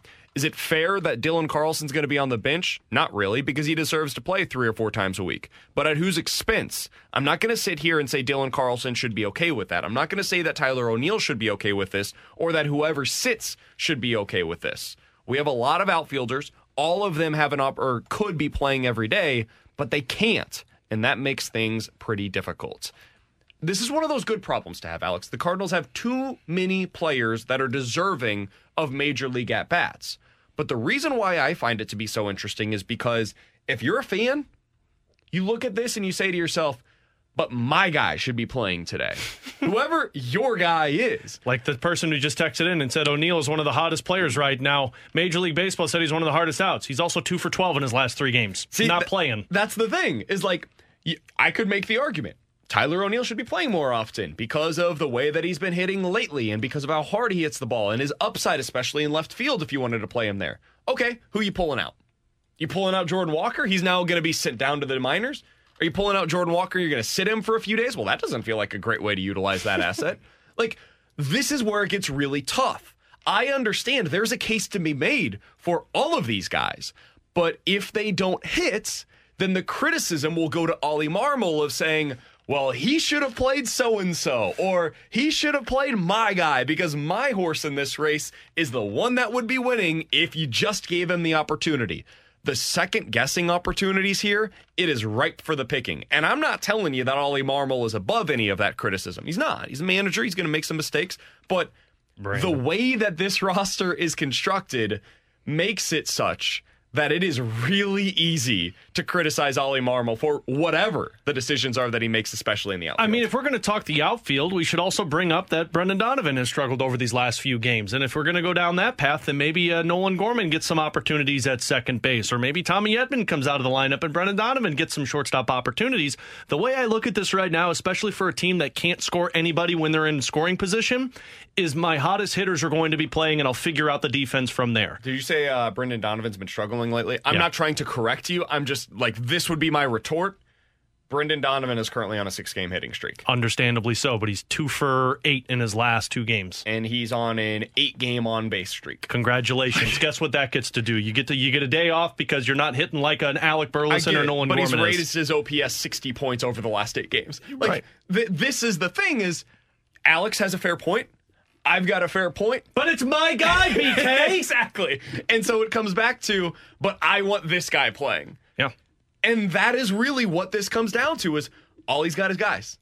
Right now, all these guys appear to be Lars Nootbaar, Alec Burleson, and Jordan Walker. We'll see if it works. If I would have told you this at the beginning of spring training, that would be your starting outfield on April 18th. So there's a lot of other outfielders on the IL. We would have had a lot of follow-up questions as to what happened. What in the world is going on in St. Louis? If I would have told you this last July, that on April 18th of this year, your starting outfield would be Alec Burleson, Lars Nootbaar, and Jordan Walker, we would have all looked at each other like we had 8 heads. This is going to be a bad season. Because none of that makes any sense. Did the Cardinals go into a rebuild? Like, what is going on here? And so it's weird, man. I don't have a great explanation as to how you go about this moving forward. I do think Burleson having this deep bone bruise maybe makes things a little easier. Maybe you do end up getting him some more opportunities at DH, and that opens up a spot for one of Dylan Carlson or Tyler O'Neill. What do you guys make of their outfield mix right now? I think you do what Alex said, where you just basically play the hottest bat. And though, what was the numbers you said of O'Neill? Like 2 for his last 12? 2 for his last 12. Like, in theory, it's like, okay, that's a small sample size. But with the way the outfield is with 6 different guys, it's, 2 for your last 12. That probably means you're like 5th on the depth chart right now. So I think that is how you just approach it. I think you figure out, okay, who's hitting right-handed pitching the best right now. Okay, these are the guys that are going to be locked in. Alec Burleson's crushing righties. He's going to be our left fielder. Where you put him in the batting order doesn't really matter, but he's crushing right-handed pitching, so he's got to be in the lineup. If it's Dylan Carlson or Tyler O'Neill, whoever's hitting left-handed pitching better, they go into the starting lineup. Like I think it's just going to be this revolving door. I don't think it's going to be a, you know what, we're going to try. Yes, question, Mr. Kiley. Brandon. So what do I do with the guy that's 1 for his last 16? Trade 6 him! strikeouts and no walks. Is that Carlson? Because he's not playing. No. Who's that? Jordan Walker. Brendan Donovan. So that's what makes this even more interesting, is because he has to be locked into right field. No matter the struggles, he has to be locked in on small sample sizes, because you do not want to bench a young player like Jordan Walker. And just to your, I think you said it earlier, you don't want to waste that kind of asset and by having him sit on the bench. You've got to let him play and see if he can get through these struggles. If he continues to struggle and it goes on for about a month, that's when the serious conversation comes into play of, okay, do we send him down to AAA to work on whatever his flaws are? But right now, he's still a lock. Honestly, I think Lars Nootbaar is still a lock in center field. I think you want to know what those two guys are for the first half of the season. I think the spot that you're really trying to figure out right now, and really, Ollie, basically what he said in that quote was essentially, you don't like it, play better. I think right now, you just have a rotating door in left field. When Burleson cools off, either O'Neill or Carlson takes that opportunity. If Burleson doesn't cool off, well, good luck Tyler O'Neill and Dylan Carlson trying to get playing time, because he's playing better and he deserves to be in this outfield. I don't even think you worry about the defense at this point. I think right now it's just whoever the hottest bat is going to be playing in left field with Nootbaar and Walker locked into those spots. I think you basically have 5 players right now that are battling for 3 spots in your lineup. Burleson, O'Neill, Carlson, Donovan, Gorman. Do you guys, are those the 5 that you would agree? And the 3 spots that I'm talking about, left field, DH, second base. I would just put it at 3 right now. Right now, I think Donovan and Gorman are locks in their spots. I don't think Brendan Donovan is. The reason why I say that is because better. Donovan can play in left field. So there are days where like Donovan's in left, Gorman's at DH, Donovan's in left, Gorman's at second, and you can have one of those other 3, like Burleson, for example, at DH. So I think you have the position versatility with those 5 players. Maybe you do have those 2 players locked in. So basically, at that point, you've got 1 spot for Burleson, O'Neill, or Carlson. Yeah, and that's where I am. And it depends on either left field or DH, depending on the day. Because I made the point, I think it was, last week in the Colorado series, that right now, I still stand by this, I think right now your best defensive alignment in the outfield would be Donovan in left, Nootbaar in center with Walker in right, and then you can DH Burleson and play Gorman at second base. I thought Gorman was really good defensively last night. He made a couple of nice backhanded plays, turned a really good double play with a guy right in his face in the first inning. Like, I still think your best alignment outfield-wise defensively, and this has changed because Nootbaar was on the IL in Colorado, but would be Nootbaar in center with Donovan in left, just because I think he's a better left fielder than Alec Burleson. And I love Alec Burleson's bat, but if I can just take away that defensive aspect and have him just DH, that would be perfect and Nolan for me. Gorman's at second base. That's a lineup right there that I'm going with. So now Tyler O'Neill's a bench bat? Yeah. Until Burleson cools off and Tyler O'Neill's playing well, and we'll see how Tyler O'Neill responds to being a bench bat, then yeah, he's a 4th outfielder for me, and Carlson's even a 5th outfielder. So he's going to really have to prove himself to jump up over Tyler O'Neill. Carlson is the one that's getting squeezed the most. I do. Because against lefties, he's starting, but otherwise, he's really not in your lineup at all right now. The tough part is, like, Tyler O'Neill, in his last, 9 games, 7 games that were starts, has hit the ball pretty well. Like, it's a super fascinating spot. And this is where Ollie can't make the right call. For a certain segment of the fan base, no matter what Ollie does here, he's going to be criticized for it. At some point, I think if you're Mo, you got to make a trade. I think so, too. You have to make a trade so that you can lighten up this load of we've got 5, potentially 6 guys who need to be playing because of their position. And I know people are going to say, well, that's what you did with Randy Arozarena. If it happens, then it was never going to work out in St. Louis, but you need to go acquire something that fixes another issue that you've got. This is where the utility of these players, like, for example, a Dylan Carlson. Dylan Carlson's role right now is basically be a really good hitter against left-handed pitching, which means 1 out of every 3 or 4 days he's going to be in your starting lineup. Is that worth more than what you would be able to acquire for Dylan Carlson in a trade? Is Tyler O'Neill, as essentially a 4th outfielder right now, is that worth more than what you would get for Dylan Carlson in a trade, either now or as we go along further in the season?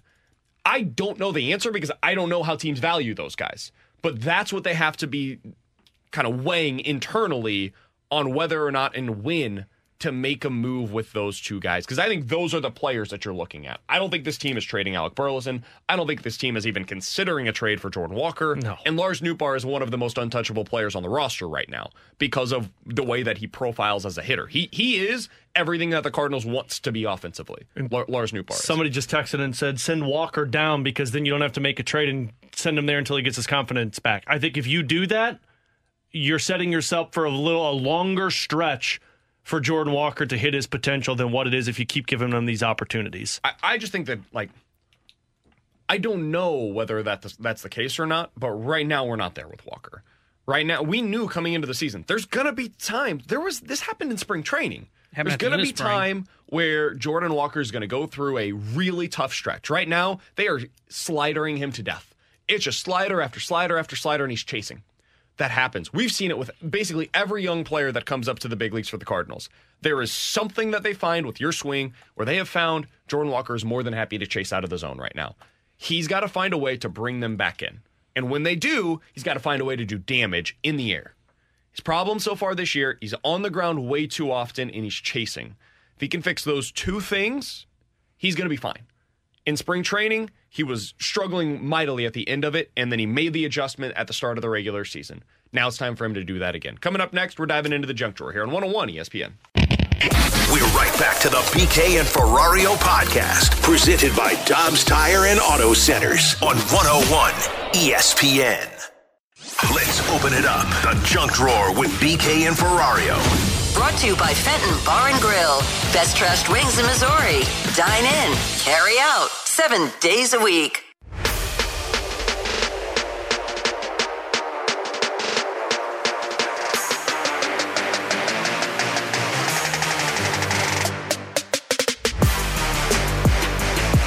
Alongside Alex Ferrario and Tanner Hendrickson, I'm Brandon Kiley. It's BK and Ferrario here on 101 ESPN. Now I know why nothing ever works in this building because BK hits it. So Alex's mic is just my mic. She's like jamming him in the face repeatedly. It's like a jab straight to the nose. My petite nose. Oh, sorry, that was you. No, yours is just normal. It's a perspective What's thing. smaller on your head, your ears or your nose? I mean, probably my ears. Yeah, we learned yesterday that BK is the only one in this room that has disconnected ears. Congrats, no, buddy. I thought they were connected. Oh, yeah, his are connected. Ours are disconnected, like normal people. His lobes. Big fan of the lobes. All right, T-Bone, what do you got for us in the junk drawer today, man? Have you guys know how bad Oakland is at baseball, right? I'm familiar. Worst team in baseball, like minus 79 run differential. Moved. Here's a fun game. Alex, how many Oakland A's can you name? Oh, gosh, good luck. Not one. Now, former A's, I can list a ton for you, but on that team, not one. Steven Piscotty still there? Nope. Do you know Jerry's Familius on that team? Did not. Alexis Diaz is a A. A Ledmus, not Alexis Diaz. Oh, sorry. Yeah. Jace Peterson is an A. That guy is that Jock Peterson? Connor Capel is an A. He's on the Major League Baseball. I remember Eno Saris had an article, Breakout Candace. It was like Lars Nootbaar, and then it was Connor Capel, and I went, really? What? I've never heard of like 90% of the players on that roster. What's the outfielder? Is it Romano or Romano? Yeah, Romano. He's a guy that a lot of good. Cardinals fans wanted in the offseason. But anyway, so things are not going well in Oakland. Not just based on the roster that we just kind of scrolled through. Their visitor, have you guys heard about their visiting broadcast booth? No, they can't use it right now. They can't use it. Why? I'll let the SNY, the Mets broadcast, which was just there, explain what's happening. They walk in the booth and immediately we're met by the stench of the possum having, done his business in the booth. What? Oh, I didn't know that. Yeah. So apparently the booth reeked so badly of possum leavings that an executive decision was made to move us to this booth, which is somewhat smaller and has, a few impediments, like there's a pole right in front of me. See, there's a pole right here. So they got moved from their booth because a possum pooped in it? A possum is living there in the road visitors booth. And nobody thought to go get it out? Inside of the wall. Nobody. Apparently, it's been there for like years.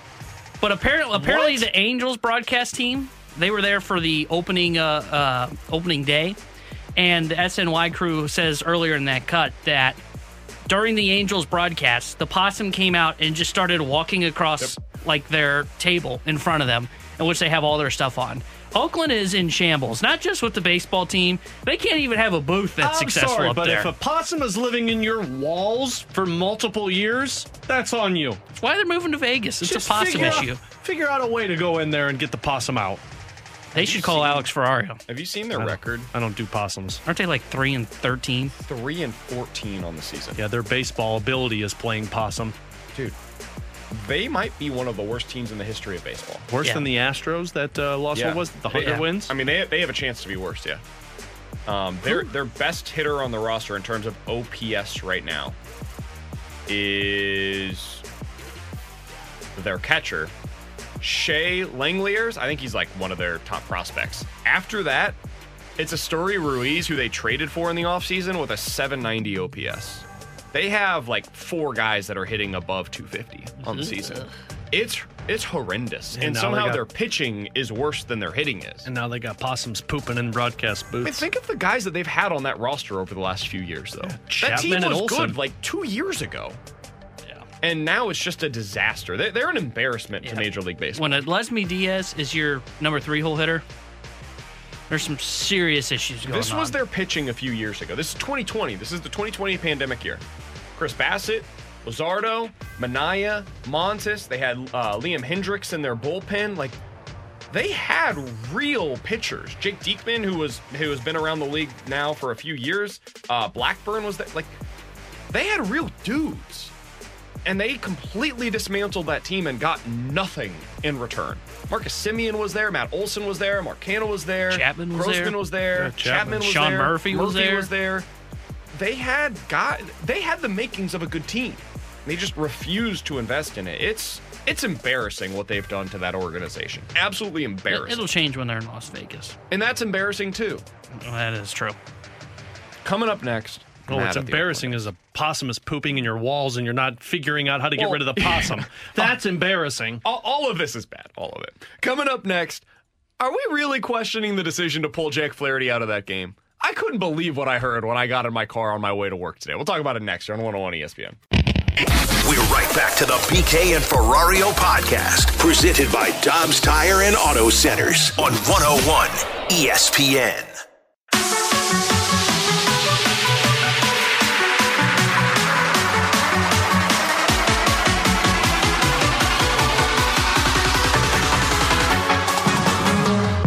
Marte leads off the 7th. Cattell hits it deep, left center. Nootbaar looking up, and it's gone. Cattell, Marte, they answer back, and it's 2-1 Diamondback. And Gurriel bidding for one, sends this one toward the bullpen, and it's over the head of O'Neill. Lourdes Gurriel Jr. stops at second. A home run and a double open up the D-back 7.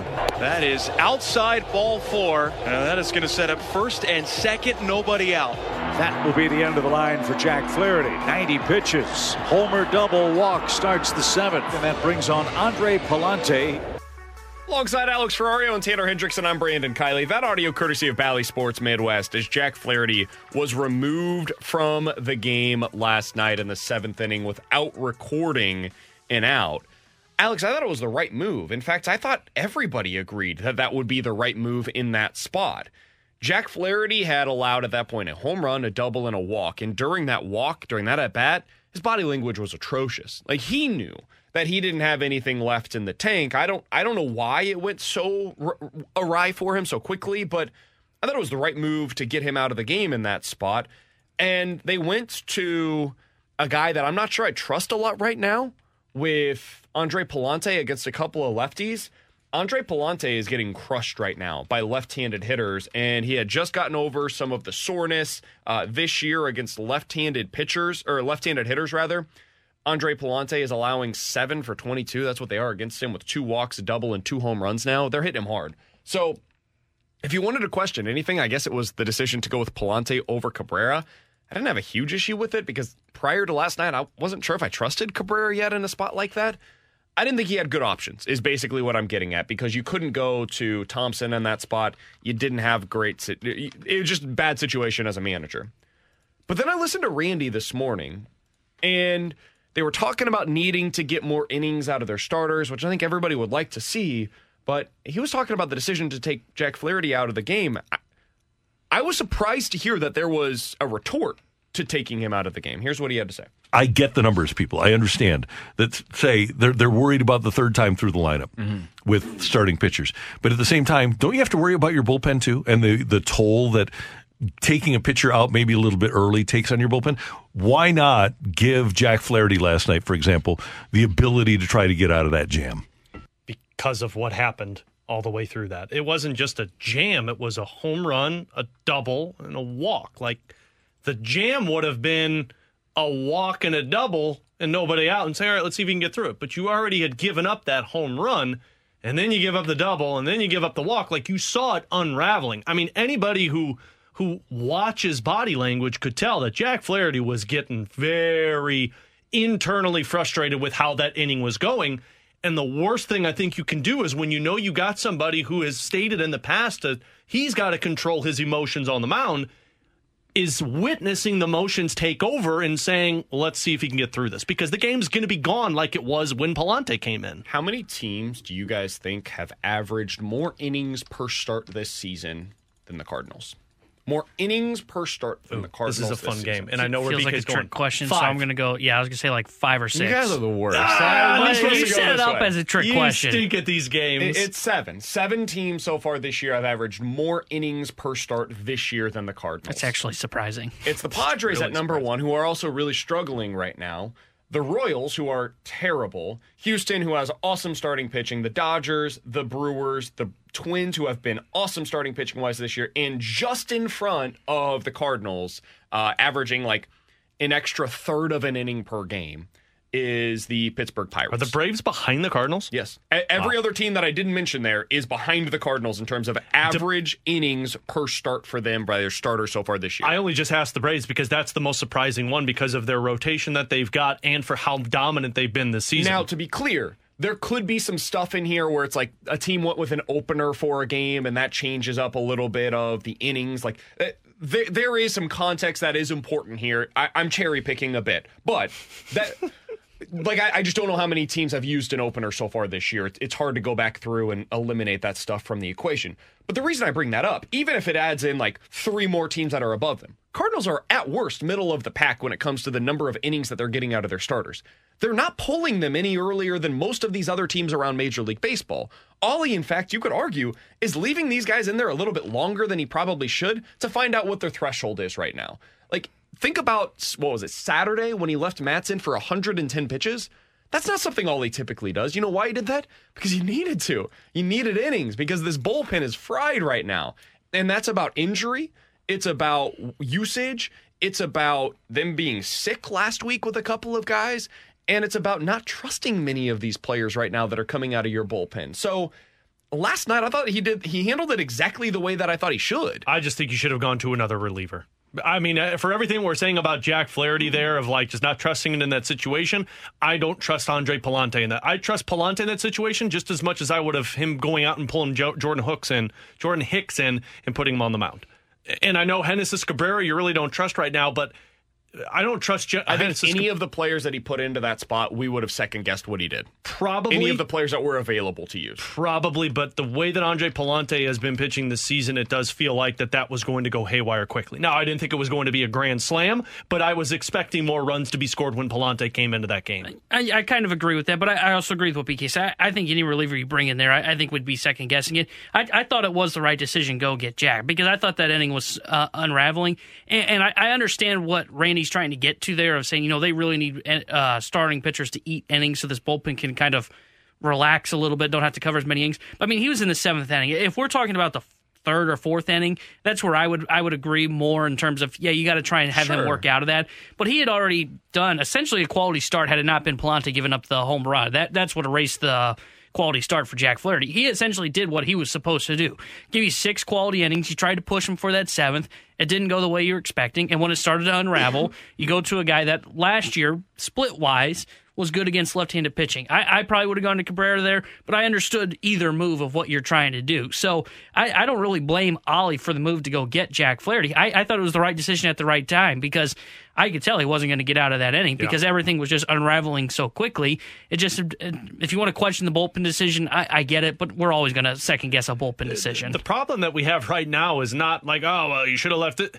You got trust issues with pretty much 75% of your pitching staff. Yeah. That's the issue right now. But the problem is you don't care about that side of it because your offense isn't hitting, and that's what's losing these games for you. It was a 1-1 baseball game before that home run was hit to where it felt like the game was out of reach. It's whack-a-mole. It's whack-a-mole with the Cardinals right now. They're not hitting with runners in scoring position, and when they do hit with runners in scoring position, the starting pitching doesn't go deep enough. They don't give you a quality start. When the starting pitching does get a little deeper, now it's the bullpen that's giving something up because you don't have enough guys to be able to trust back there, and they're overused earlier in the week because one of your other starters wasn't very good, and then you had to go really deep with somebody else. Like, it feels like it's something new every night. And this is why we said at the beginning of the year, this offense needs to be really good right away to make up for their figuring it outness. Made up a word there. That's a great with word. This starting pitching and with this pitching staff as a whole. Because right now they're trying to figure stuff out. They're trying to make it work with Jordan Hicks at the big league level, which I disagree with the decision. They're trying to make it work or try to figure out, does Genesis Cabrera still have it? Can he still be a high-leverage lefty? I'm not there yet with him.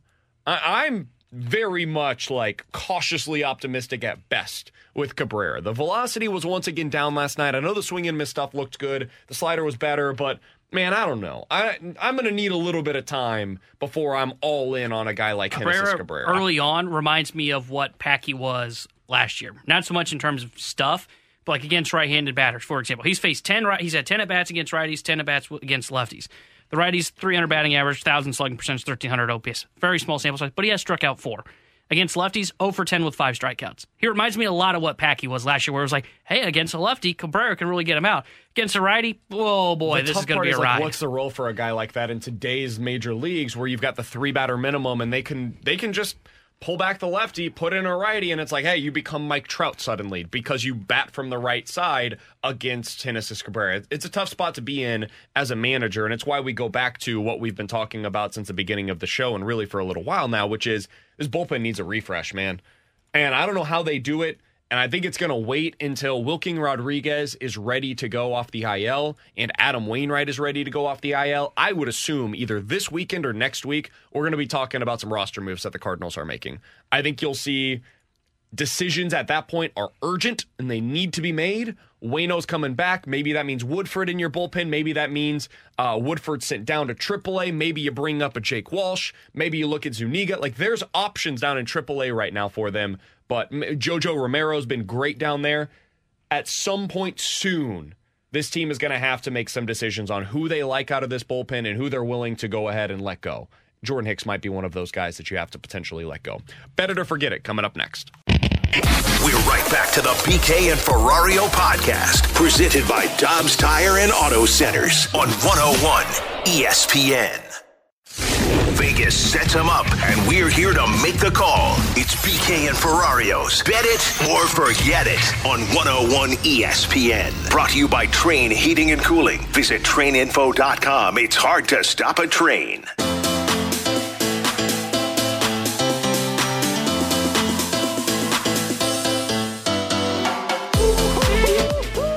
Alongside Alex Ferrario and Tanner Hendrickson, I'm Brandon Kiley. It's time for Better to Forget It. 314-399-9646 is the Air Comfort Service text line to get involved. T-Bone, what do you got for us? So Jason Stark on Twitter released about an hour ago, the MLB is going to use the Atlantic League as a rule change test lab. Again, they've been doing this before. That's where we first saw automated ball strikes. I think we saw bigger bases there at first. There are 3 new rules they are introducing this year to the Atlantic League. A designated pinch runner that can enter at any time and then return later in the game. Ooh, I like that. Kind of like they do in high school baseball where they have courtesy runners that come on for catchers. That was my role in high school. There is only a should have went with it. That would have been great. a one-time disengagement rule. So in Major League Baseball, there's 2 for pitchers. They're only going to cut it down to 1 in the Atlantic League. I don't like that. And they are bringing the return of the double hook. If a starter exits early, so does the DH. Bet it or forget it. I like that. We will see one of these 3 rule changes in Major League Baseball within 3 years. What's considered early for the starting pitcher? I think it's just whenever the pitcher goes out, the DH is out? The DH is out. Oh my God, that would be awesome. So what was the Better to Forget It? Sorry, that Better one to forget it for the Cardinals. We will see. We should make that very clear. God, yeah. That would be a rule that would impact the Cardinals as much as just about any team in Major League Baseball because of the number of options that they have. But I think teams start focusing on getting more innings out of their pitchers, which would be awesome. Yeah, bet it or forget it. I don't know that it would. I think it would just mean that they have more depth on the bench. I hear what you're saying, but you're wrong. Okay. Yeah. Better to forget it. One of these 3 is implemented? In the next 3 years. I'm going to bet it, and I think that it's the one that we don't want. I think it's going to be the disengagement rule. I think they're going to continue going down that path. And I know that's not a popular opinion, but I think that is the one that is the easiest to implement, that is the easiest to bring into the game. I don't want that to be a part of Major League Baseball, but I think that will be the next one that they potentially implement in the sport. So I would say bet it, and I think it's that one. I would too, and I would say it's the designated runner because I think that gives roles to guys who can't get signed elsewhere. Like I saw somebody tweet out that the story and used a Billy Hamilton gif. Billy Hamilton's probably thinking like, oh man, it's my time to get back into the major leagues. But I would say it's the designated runner. I will bet this, and I think it's both the designated runner and the double hook. I think the double hook, and I'm seeing text now on the text line where 2 people have said different numbers. Maybe it's where if they go less than 6 innings. I'll have to read Stark's article. I just saw the tweet, and I was going off of what I've heard about the double hook before. I think it's going to be both. I don't think Major League Baseball would test the double hook without having a purpose. And Theo Epstein was on the Starkville podcast 3 weeks ago, and he seems very much an advocate for getting innings from starters again. And I think it would just be fun to see old school NL baseball back in as well if you don't have a starter that goes deep. And then I think the pinch runner one's one as well that they're going to look at because this doesn't happen by accident. I don't like the 1 disengagement rule, and I think the players would push back and block that because I think that's too few of disengagements. I haven't really seen people use the 2 that often, but I don't want to see it just get cut down to 1. I just think it's unnecessary to do Agreed. that. And I think we will see more of that in the postseason. As the stakes get higher, I think that you'll start seeing the importance of being able to disengage because it's a moment to clear your mind. There have been a couple of moments this year for the Cardinals where it's like, man, this game's moving really quickly. And then you'll see like 2 strikes, hitter will take their time out there and they'll like just take 10 seconds to get themselves back on track. I do think it's important to be able to have that in the game. So I would not want to do that. Guys, bet it or forget it. We finished the year with Nolan Gorman being the 3rd best hitter, 3rd most reliable hitter on this team. Forget it. Wilson Contreras will be that 3rd guy. I would say Nolan Gorman will be the 4th guy. And then I can't believe I'm saying this, but Alec Burleson might be your 5th guy, which might not signify good for the offense if those are the 5 guys. But I believe Wilson Contreras will be not the MV3 comparison, but that 3rd piece when you're talking Goldie Arenado and Wilson Contreras. I'm going to bet this. I think Gorman could finish as the 3rd best hitter on this team. And I'm not just saying that because I predicted earlier he'd be an all-star. I'm saying that because I think he's got the tools. When you look at Contreras throughout his career, there are some seasons that he hits for average, but most of the time he kind of sits around that 250 or lower mark. And I think with Gorman, I think what you've seen this year is the adjustment he's made. He's done a better job of recognizing pitches. I think he's going to hit for more average, and he's also got more power than what I think Wilson Contreras has. So I think he's going to hit for a better average, and I think he's going to slug better than Wilson Contreras. So I think he's going to be the third best, and I think Contreras will be fourth. So I compared this Cardinals team to the 2013 offense. In the 2014. I think the 13 one is a better comparison offensively. Oh, someone's cherry picking. Can he be for you this year what Matt Adams was for you in half of the season in 2013? Adams that year was a 285 hitter with a 500 slugging percentage. He finished with 17 home runs and 50 RBIs. He did that in 100 games. So that was basically half a season for Matt Adams. Is that essentially what the role that Nolan Gorman is filling, or is it even more than that? I would say that's his role. I think that's a perfect comp. I mean, I've said that Alec Burleson looks more like a Matt Adams just in terms of the batter's box, but I think the role on that team, I would go that route. That was the third best OPS plus on that team behind Matt Carpenter and Matt Holliday. And what was it at again? In terms of? His OPS plus. 130. See, I think Gorman... Maybe I'm just getting in over my skis here. We're getting excited. I think Gorman's got better tools than what Matt Adams had. I agree. I think his potential is way higher than Matt Adams. But it's gonna dip. I mean, like, this is not going to sustain. I mean, he's not going to hit whatever he's at now, like 340. But I don't think his dip is going to be as bad as we think, because I think he's been here. He's seen the adjustment. I think he's going to make that adjustment on the fly. Remember last year when he came up, I think he started off well. There was an adjustment, and then he got rid of, I want to say it was the leg kick or the leg tap. So he's shown an ability to adjust quickly. I would, if you told me I could like press a button and I would just press my luck rather than just sign up for that, I would. I think Gorman can be better for the Cardinals than what Matt Adams was on that team. Alex, what do you got for better to forget it? Better to forget it, boys. By this time next month, there will be 3 new faces in the bullpen for the Cardinals that are not there right now.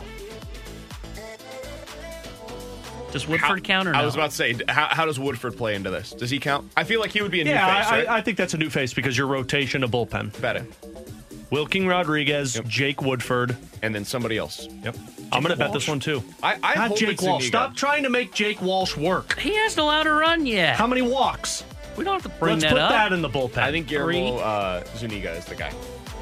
He's been electric. I think JoJo could be the guy, too. That's what I was thinking. What did I say? He has 11 strikeouts in like 4 innings. Like, he's been awesome. I mean, I think I would revamp that lefty side other than Zach Thompson in that bullpen right now. Can and I JoJo ask a would be. follow-up on yours? There are no follow-ups allowed. T-Bone, what do you got?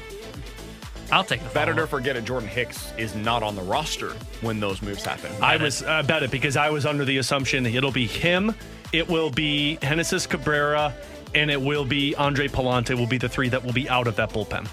I would bet the Hicks one.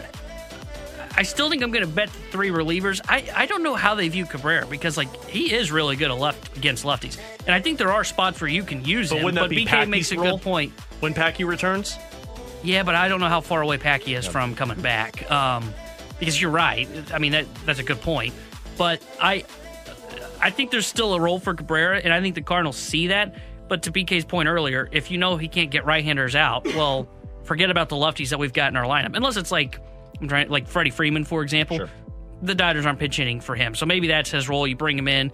Hopefully there's 2 really good lefties that aren't going to get pinch hit for. And you just cross your fingers that he gets that right-hander in between them. And then if that's the case. So I think there's still a role for Cabrera. He's the guy I just don't know how they view.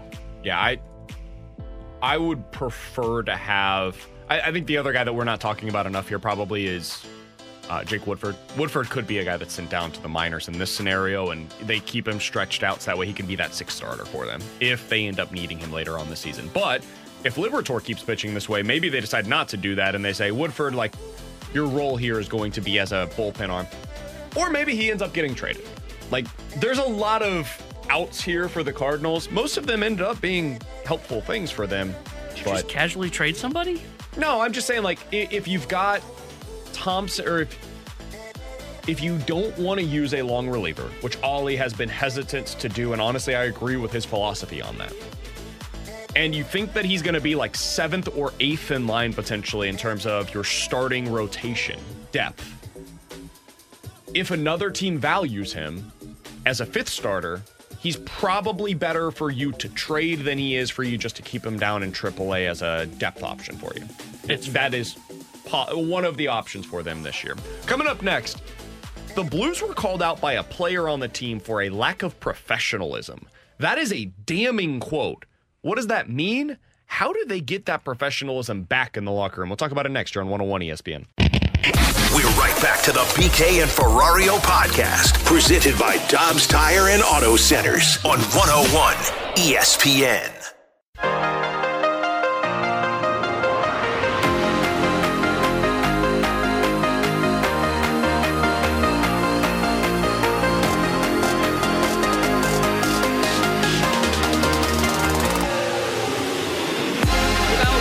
Tanner Hendrickson, I'm Brandon Kiley. So we know that this Blues season didn't go as expected, but I didn't expect to hear the players called out for a lack of professionalism, especially by one of their teammates. That's what happened over the weekend. Take a listen to Justin Falk. I know what guys do and what guys go through to be in this position. You don't get in this league by not working hard. You don't sustain yourself by not working hard off the ice. There's a lot that goes into it. I mean, it might look that way, but I say that by being a pro and carrying yourself, there's a ton of things that go into that. It's not just showing up and working hard in the gym. It could be anything. I mean, there's so many facets that go into that and what it takes to get in this locker room and be an NHL hockey player. So I would say, yeah, it's an oversimplification. And I'm not trying to muddy it up or make it more complicated than it is, but I guess sometimes it comes to be a vague term.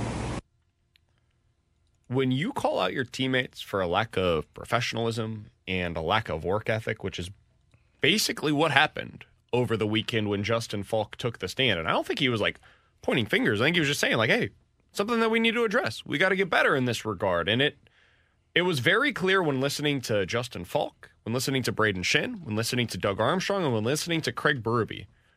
This team had a disconnect from day one. It wasn't going to work. And they kind of knew it. Early on in the season, there were moments where it looked like, hey, maybe this can get corrected, but they kind of knew pretty early on that something was wrong, that something wasn't right there. Alex, how does that get corrected? I think the start is exactly what happened with Justin Falk by saying there's a lack of professionalism in this room, and missing the playoffs to me is the perfect start, because I mentioned this earlier, it does benefit Kyrou and Thomas, I believe, of missing the playoffs, because not only have they only known playoffs since they've been a St. Louis Blue, but you got to think it's going to stick in their crawl of watching guys like Jason Robertson and some of these young players go on to have success in the playoffs while they're sitting at home. Because if it is the, mindset of wanting those clips on social media, well, you don't got any for the next 6 months because you're going to be in the offseason watching it. Like last year, you were in the playoffs and you weren't a good team, but you found ways to make it work, and you beat Minnesota, and then you nearly ran it with Colorado. Now you don't have that excuse to fall back on. But, Justin Falk saying it, I think, is the perfect person to be saying it.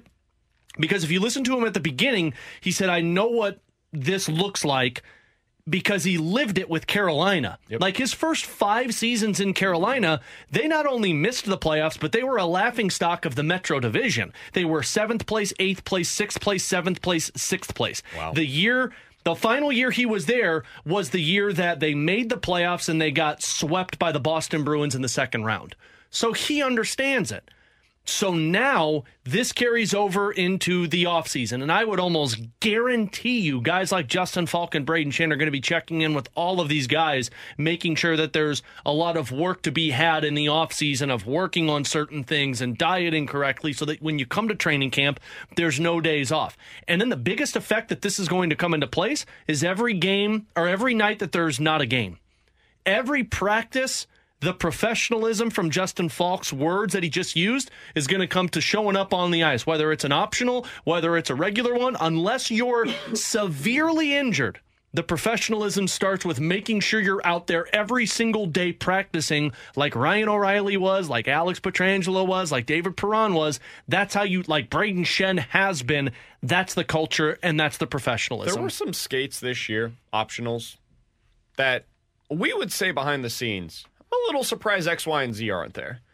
Like, and this was midway through the season before it was very clear. Like, this was before they were just kind of finishing out the year, right? Like that, if it's late March, early April, and you're hosting you know what the season is. At this point, we're all just showing up to the rink, kind of going through the motions, right? I get it. But this was like January, February. It's clear where the season's going, but you're not eliminated. And there were some moments where I was like, why isn't that guy there? Specifically talking about like Thomas and Kyrou. There were moments where you just didn't understand why some of the decisions were being made that were. And so when I hear stuff like this, I do wonder, like, it's obvious that the players have to take initiative here. But Alex, there's also a spotlight now on Berube and Army to make sure this thing gets corrected. You've made the changes on the coaching staff. You've eliminated 2 guys from the staff that, like, McTavish was new this year, but Mike Van Ryn was a part of this staff when things were going well. You got to hire the right guys for those spots, and Craig Berube needs to put them in position to succeed. I think Berube's a really good coach. I think he will be able to get this thing back on track. But if it doesn't, it makes you wonder, like, what's going on there? Doug Armstrong, he just talked with us yesterday about what his process is going to be this offseason to make sure the correct leadership is in place, to make sure that the culture gets back on track. Well, if that's going to be his task this offseason, then we should evaluate him accordingly. So that is one thing that we will be watching for next year for both of them, but for the team at large. Yeah, I think the spotlight starts with Doug Armstrong now with the offseason and how you approach it. The draft is going to be a significant area. And then the spotlight does go on Craig Berube. And I mean, I have been the biggest advocate for Craig Berube that people scream and say, well, he needs to be fired because he can't coach these guys. I think that's a dumb process because somebody else will pick him up and he'll have success elsewhere. But Craig Berube mentioning that he's got to improve how to gain the ears of these younger players is going to be pivotal for this team, because if you've got the Boldukes and Snuggeroods and Zachary Deans and the Jake Neighbors and whomever you draft in this upcoming draft, these are going to be core pieces just like Robert Thomas and Jordan Kyrou are, and then the Scott Perunovich that are going to be stepping into some roles for you next season. If he can't find a way to motivate that young group of players, then yeah, we're going to be talking about finding another coach who can do that, because that's how teams work. I don't believe that to be false that he can't, because he's done it in the minors with guys, but the spotlight is going to be on him, not so much this season to where if they underperform this season, then you fire Craig Berube. I think this is going to be a 2 to 3 year thing with Craig Berube. By the end of his contract, that final year that he's the head coach under contract, if there are not signs of progress for guys like Kyrou and Thomas and Neighbors and these younger players, if they're getting a shot, then the spotlight's absolutely going to be warranted on them in the focus of the Blues' struggles. Yeah, I think most of the spotlight's on Craig Berube, and I don't disagree that it's on Doug Armstrong, because I think it is. I think for Army it's the draft, as you mentioned, and it's how do you retool this defensive core, because that's just not something Craig Berube can do. That comes from the front office. But I think for Berube, it is what you're talking about with how does he get the ear of the younger players? And Kyrou and Thomas, we've talked about it. We feel like those are the guys that are going to propel the next window for the St. Louis Blues. But the other one for me, and it ties into that, was when Doug Armstrong had a comment over the weekend and said, I would watch our practices and it just didn't look like practice. They looked lackadaisical. Yes, that's on the players, but that's also on the head coach. And that is something that I do think Craig Berube's seat is a little warmer than what we have kind of let on. I do think if they are underperforming again next year, I do think there is a chance that you see a change up at the top. And I'm not advocating for that. I think Craig Berube's a hell of a coach.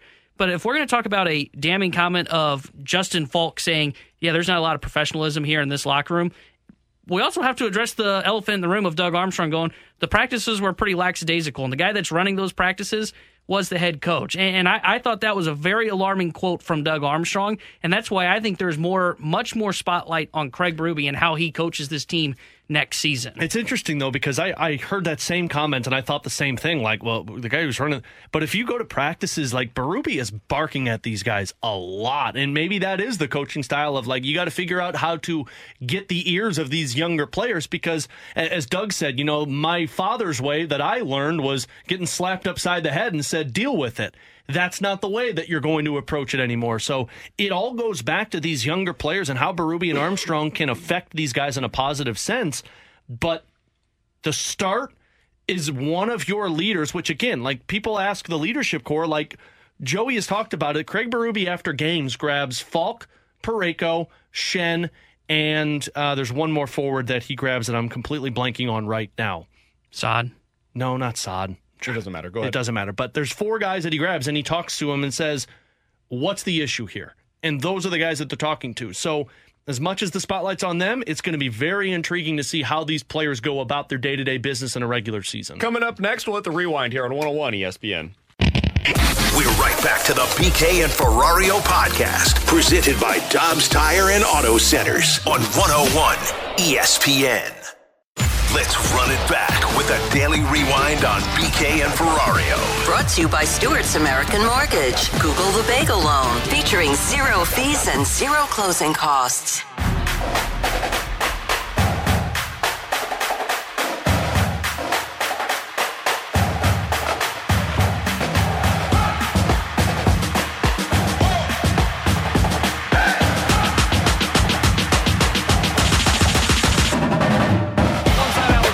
Taylor Hendrickson, I'm Brandon Kiley. It's BK and Ferrario here on 101 ESPN. I'm going to give you a couple of records, all right?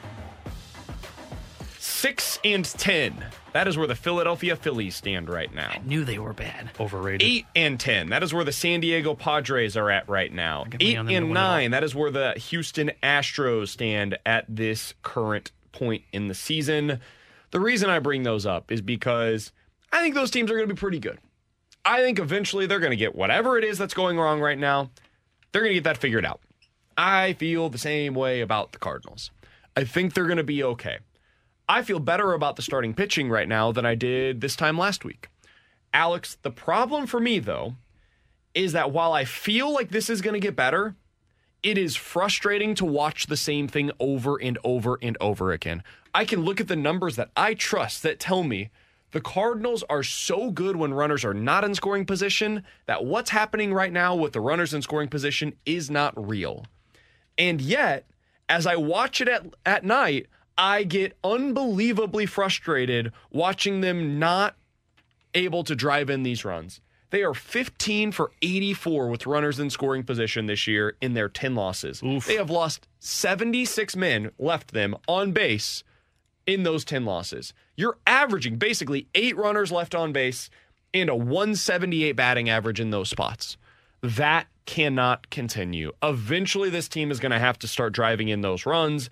Tonight is a good opportunity to do so. You're going up against a fireballer, a guy that is very slight in frame, but he is also wildly talented. So far this year, Dre Jameson has 1.5 ERA. He's pretty good. That bodes well for this Cardinals offense. Yeah, and you also haven't seen him. So, is he a lefty? No, he's a righty. Okay, well that at makes least it even worse. Yeah, with this current collection of players that the Cardinals have. So he's got really good stuff. He's super talented. He's a young guy. I will be very curious to see how this lineup looks tonight against a pitcher as talented as him. Yep. To me, it all comes down to I'm not even worried about the pitching side of it anymore. I'm more worried about this offense because I can sit here and say, like, it's going to get better. It's going to get better.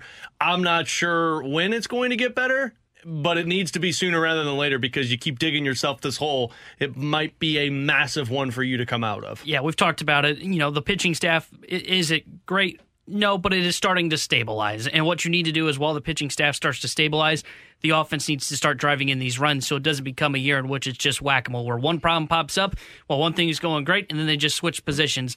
Everything needs to kind of stabilize at the same time, and I think they're getting close to that. But we will see. Tonight's going to be a tough test against this rookie. And, hey, if not, they should beat Mad Bum tomorrow. Lisa says, we're giving the Cardinals a free pass. We need to hold the Cardinals accountable. The fast lane is coming up next. Stalter's your guy. They will hold the Cardinals accountable. I know. Stalter's your guy. I bet you Stalter's furious. Especially that at Jack John Flaherty Mozeliak came out of the game in the 7th inning last night. He's going to hold Ollie Marmol accountable for that. He's going to hold the offense accountable for them being 7-10 at this point in the season. I bet you he doesn't have the gumption to talk about this pitching staff, though. How about coming up next? We'll be back tomorrow at 11 a.m. here on 101 ESPN. You've been listening to the BK and Ferrario podcast, presented by Dobbs Tire and Auto Centers on 101 ESPN.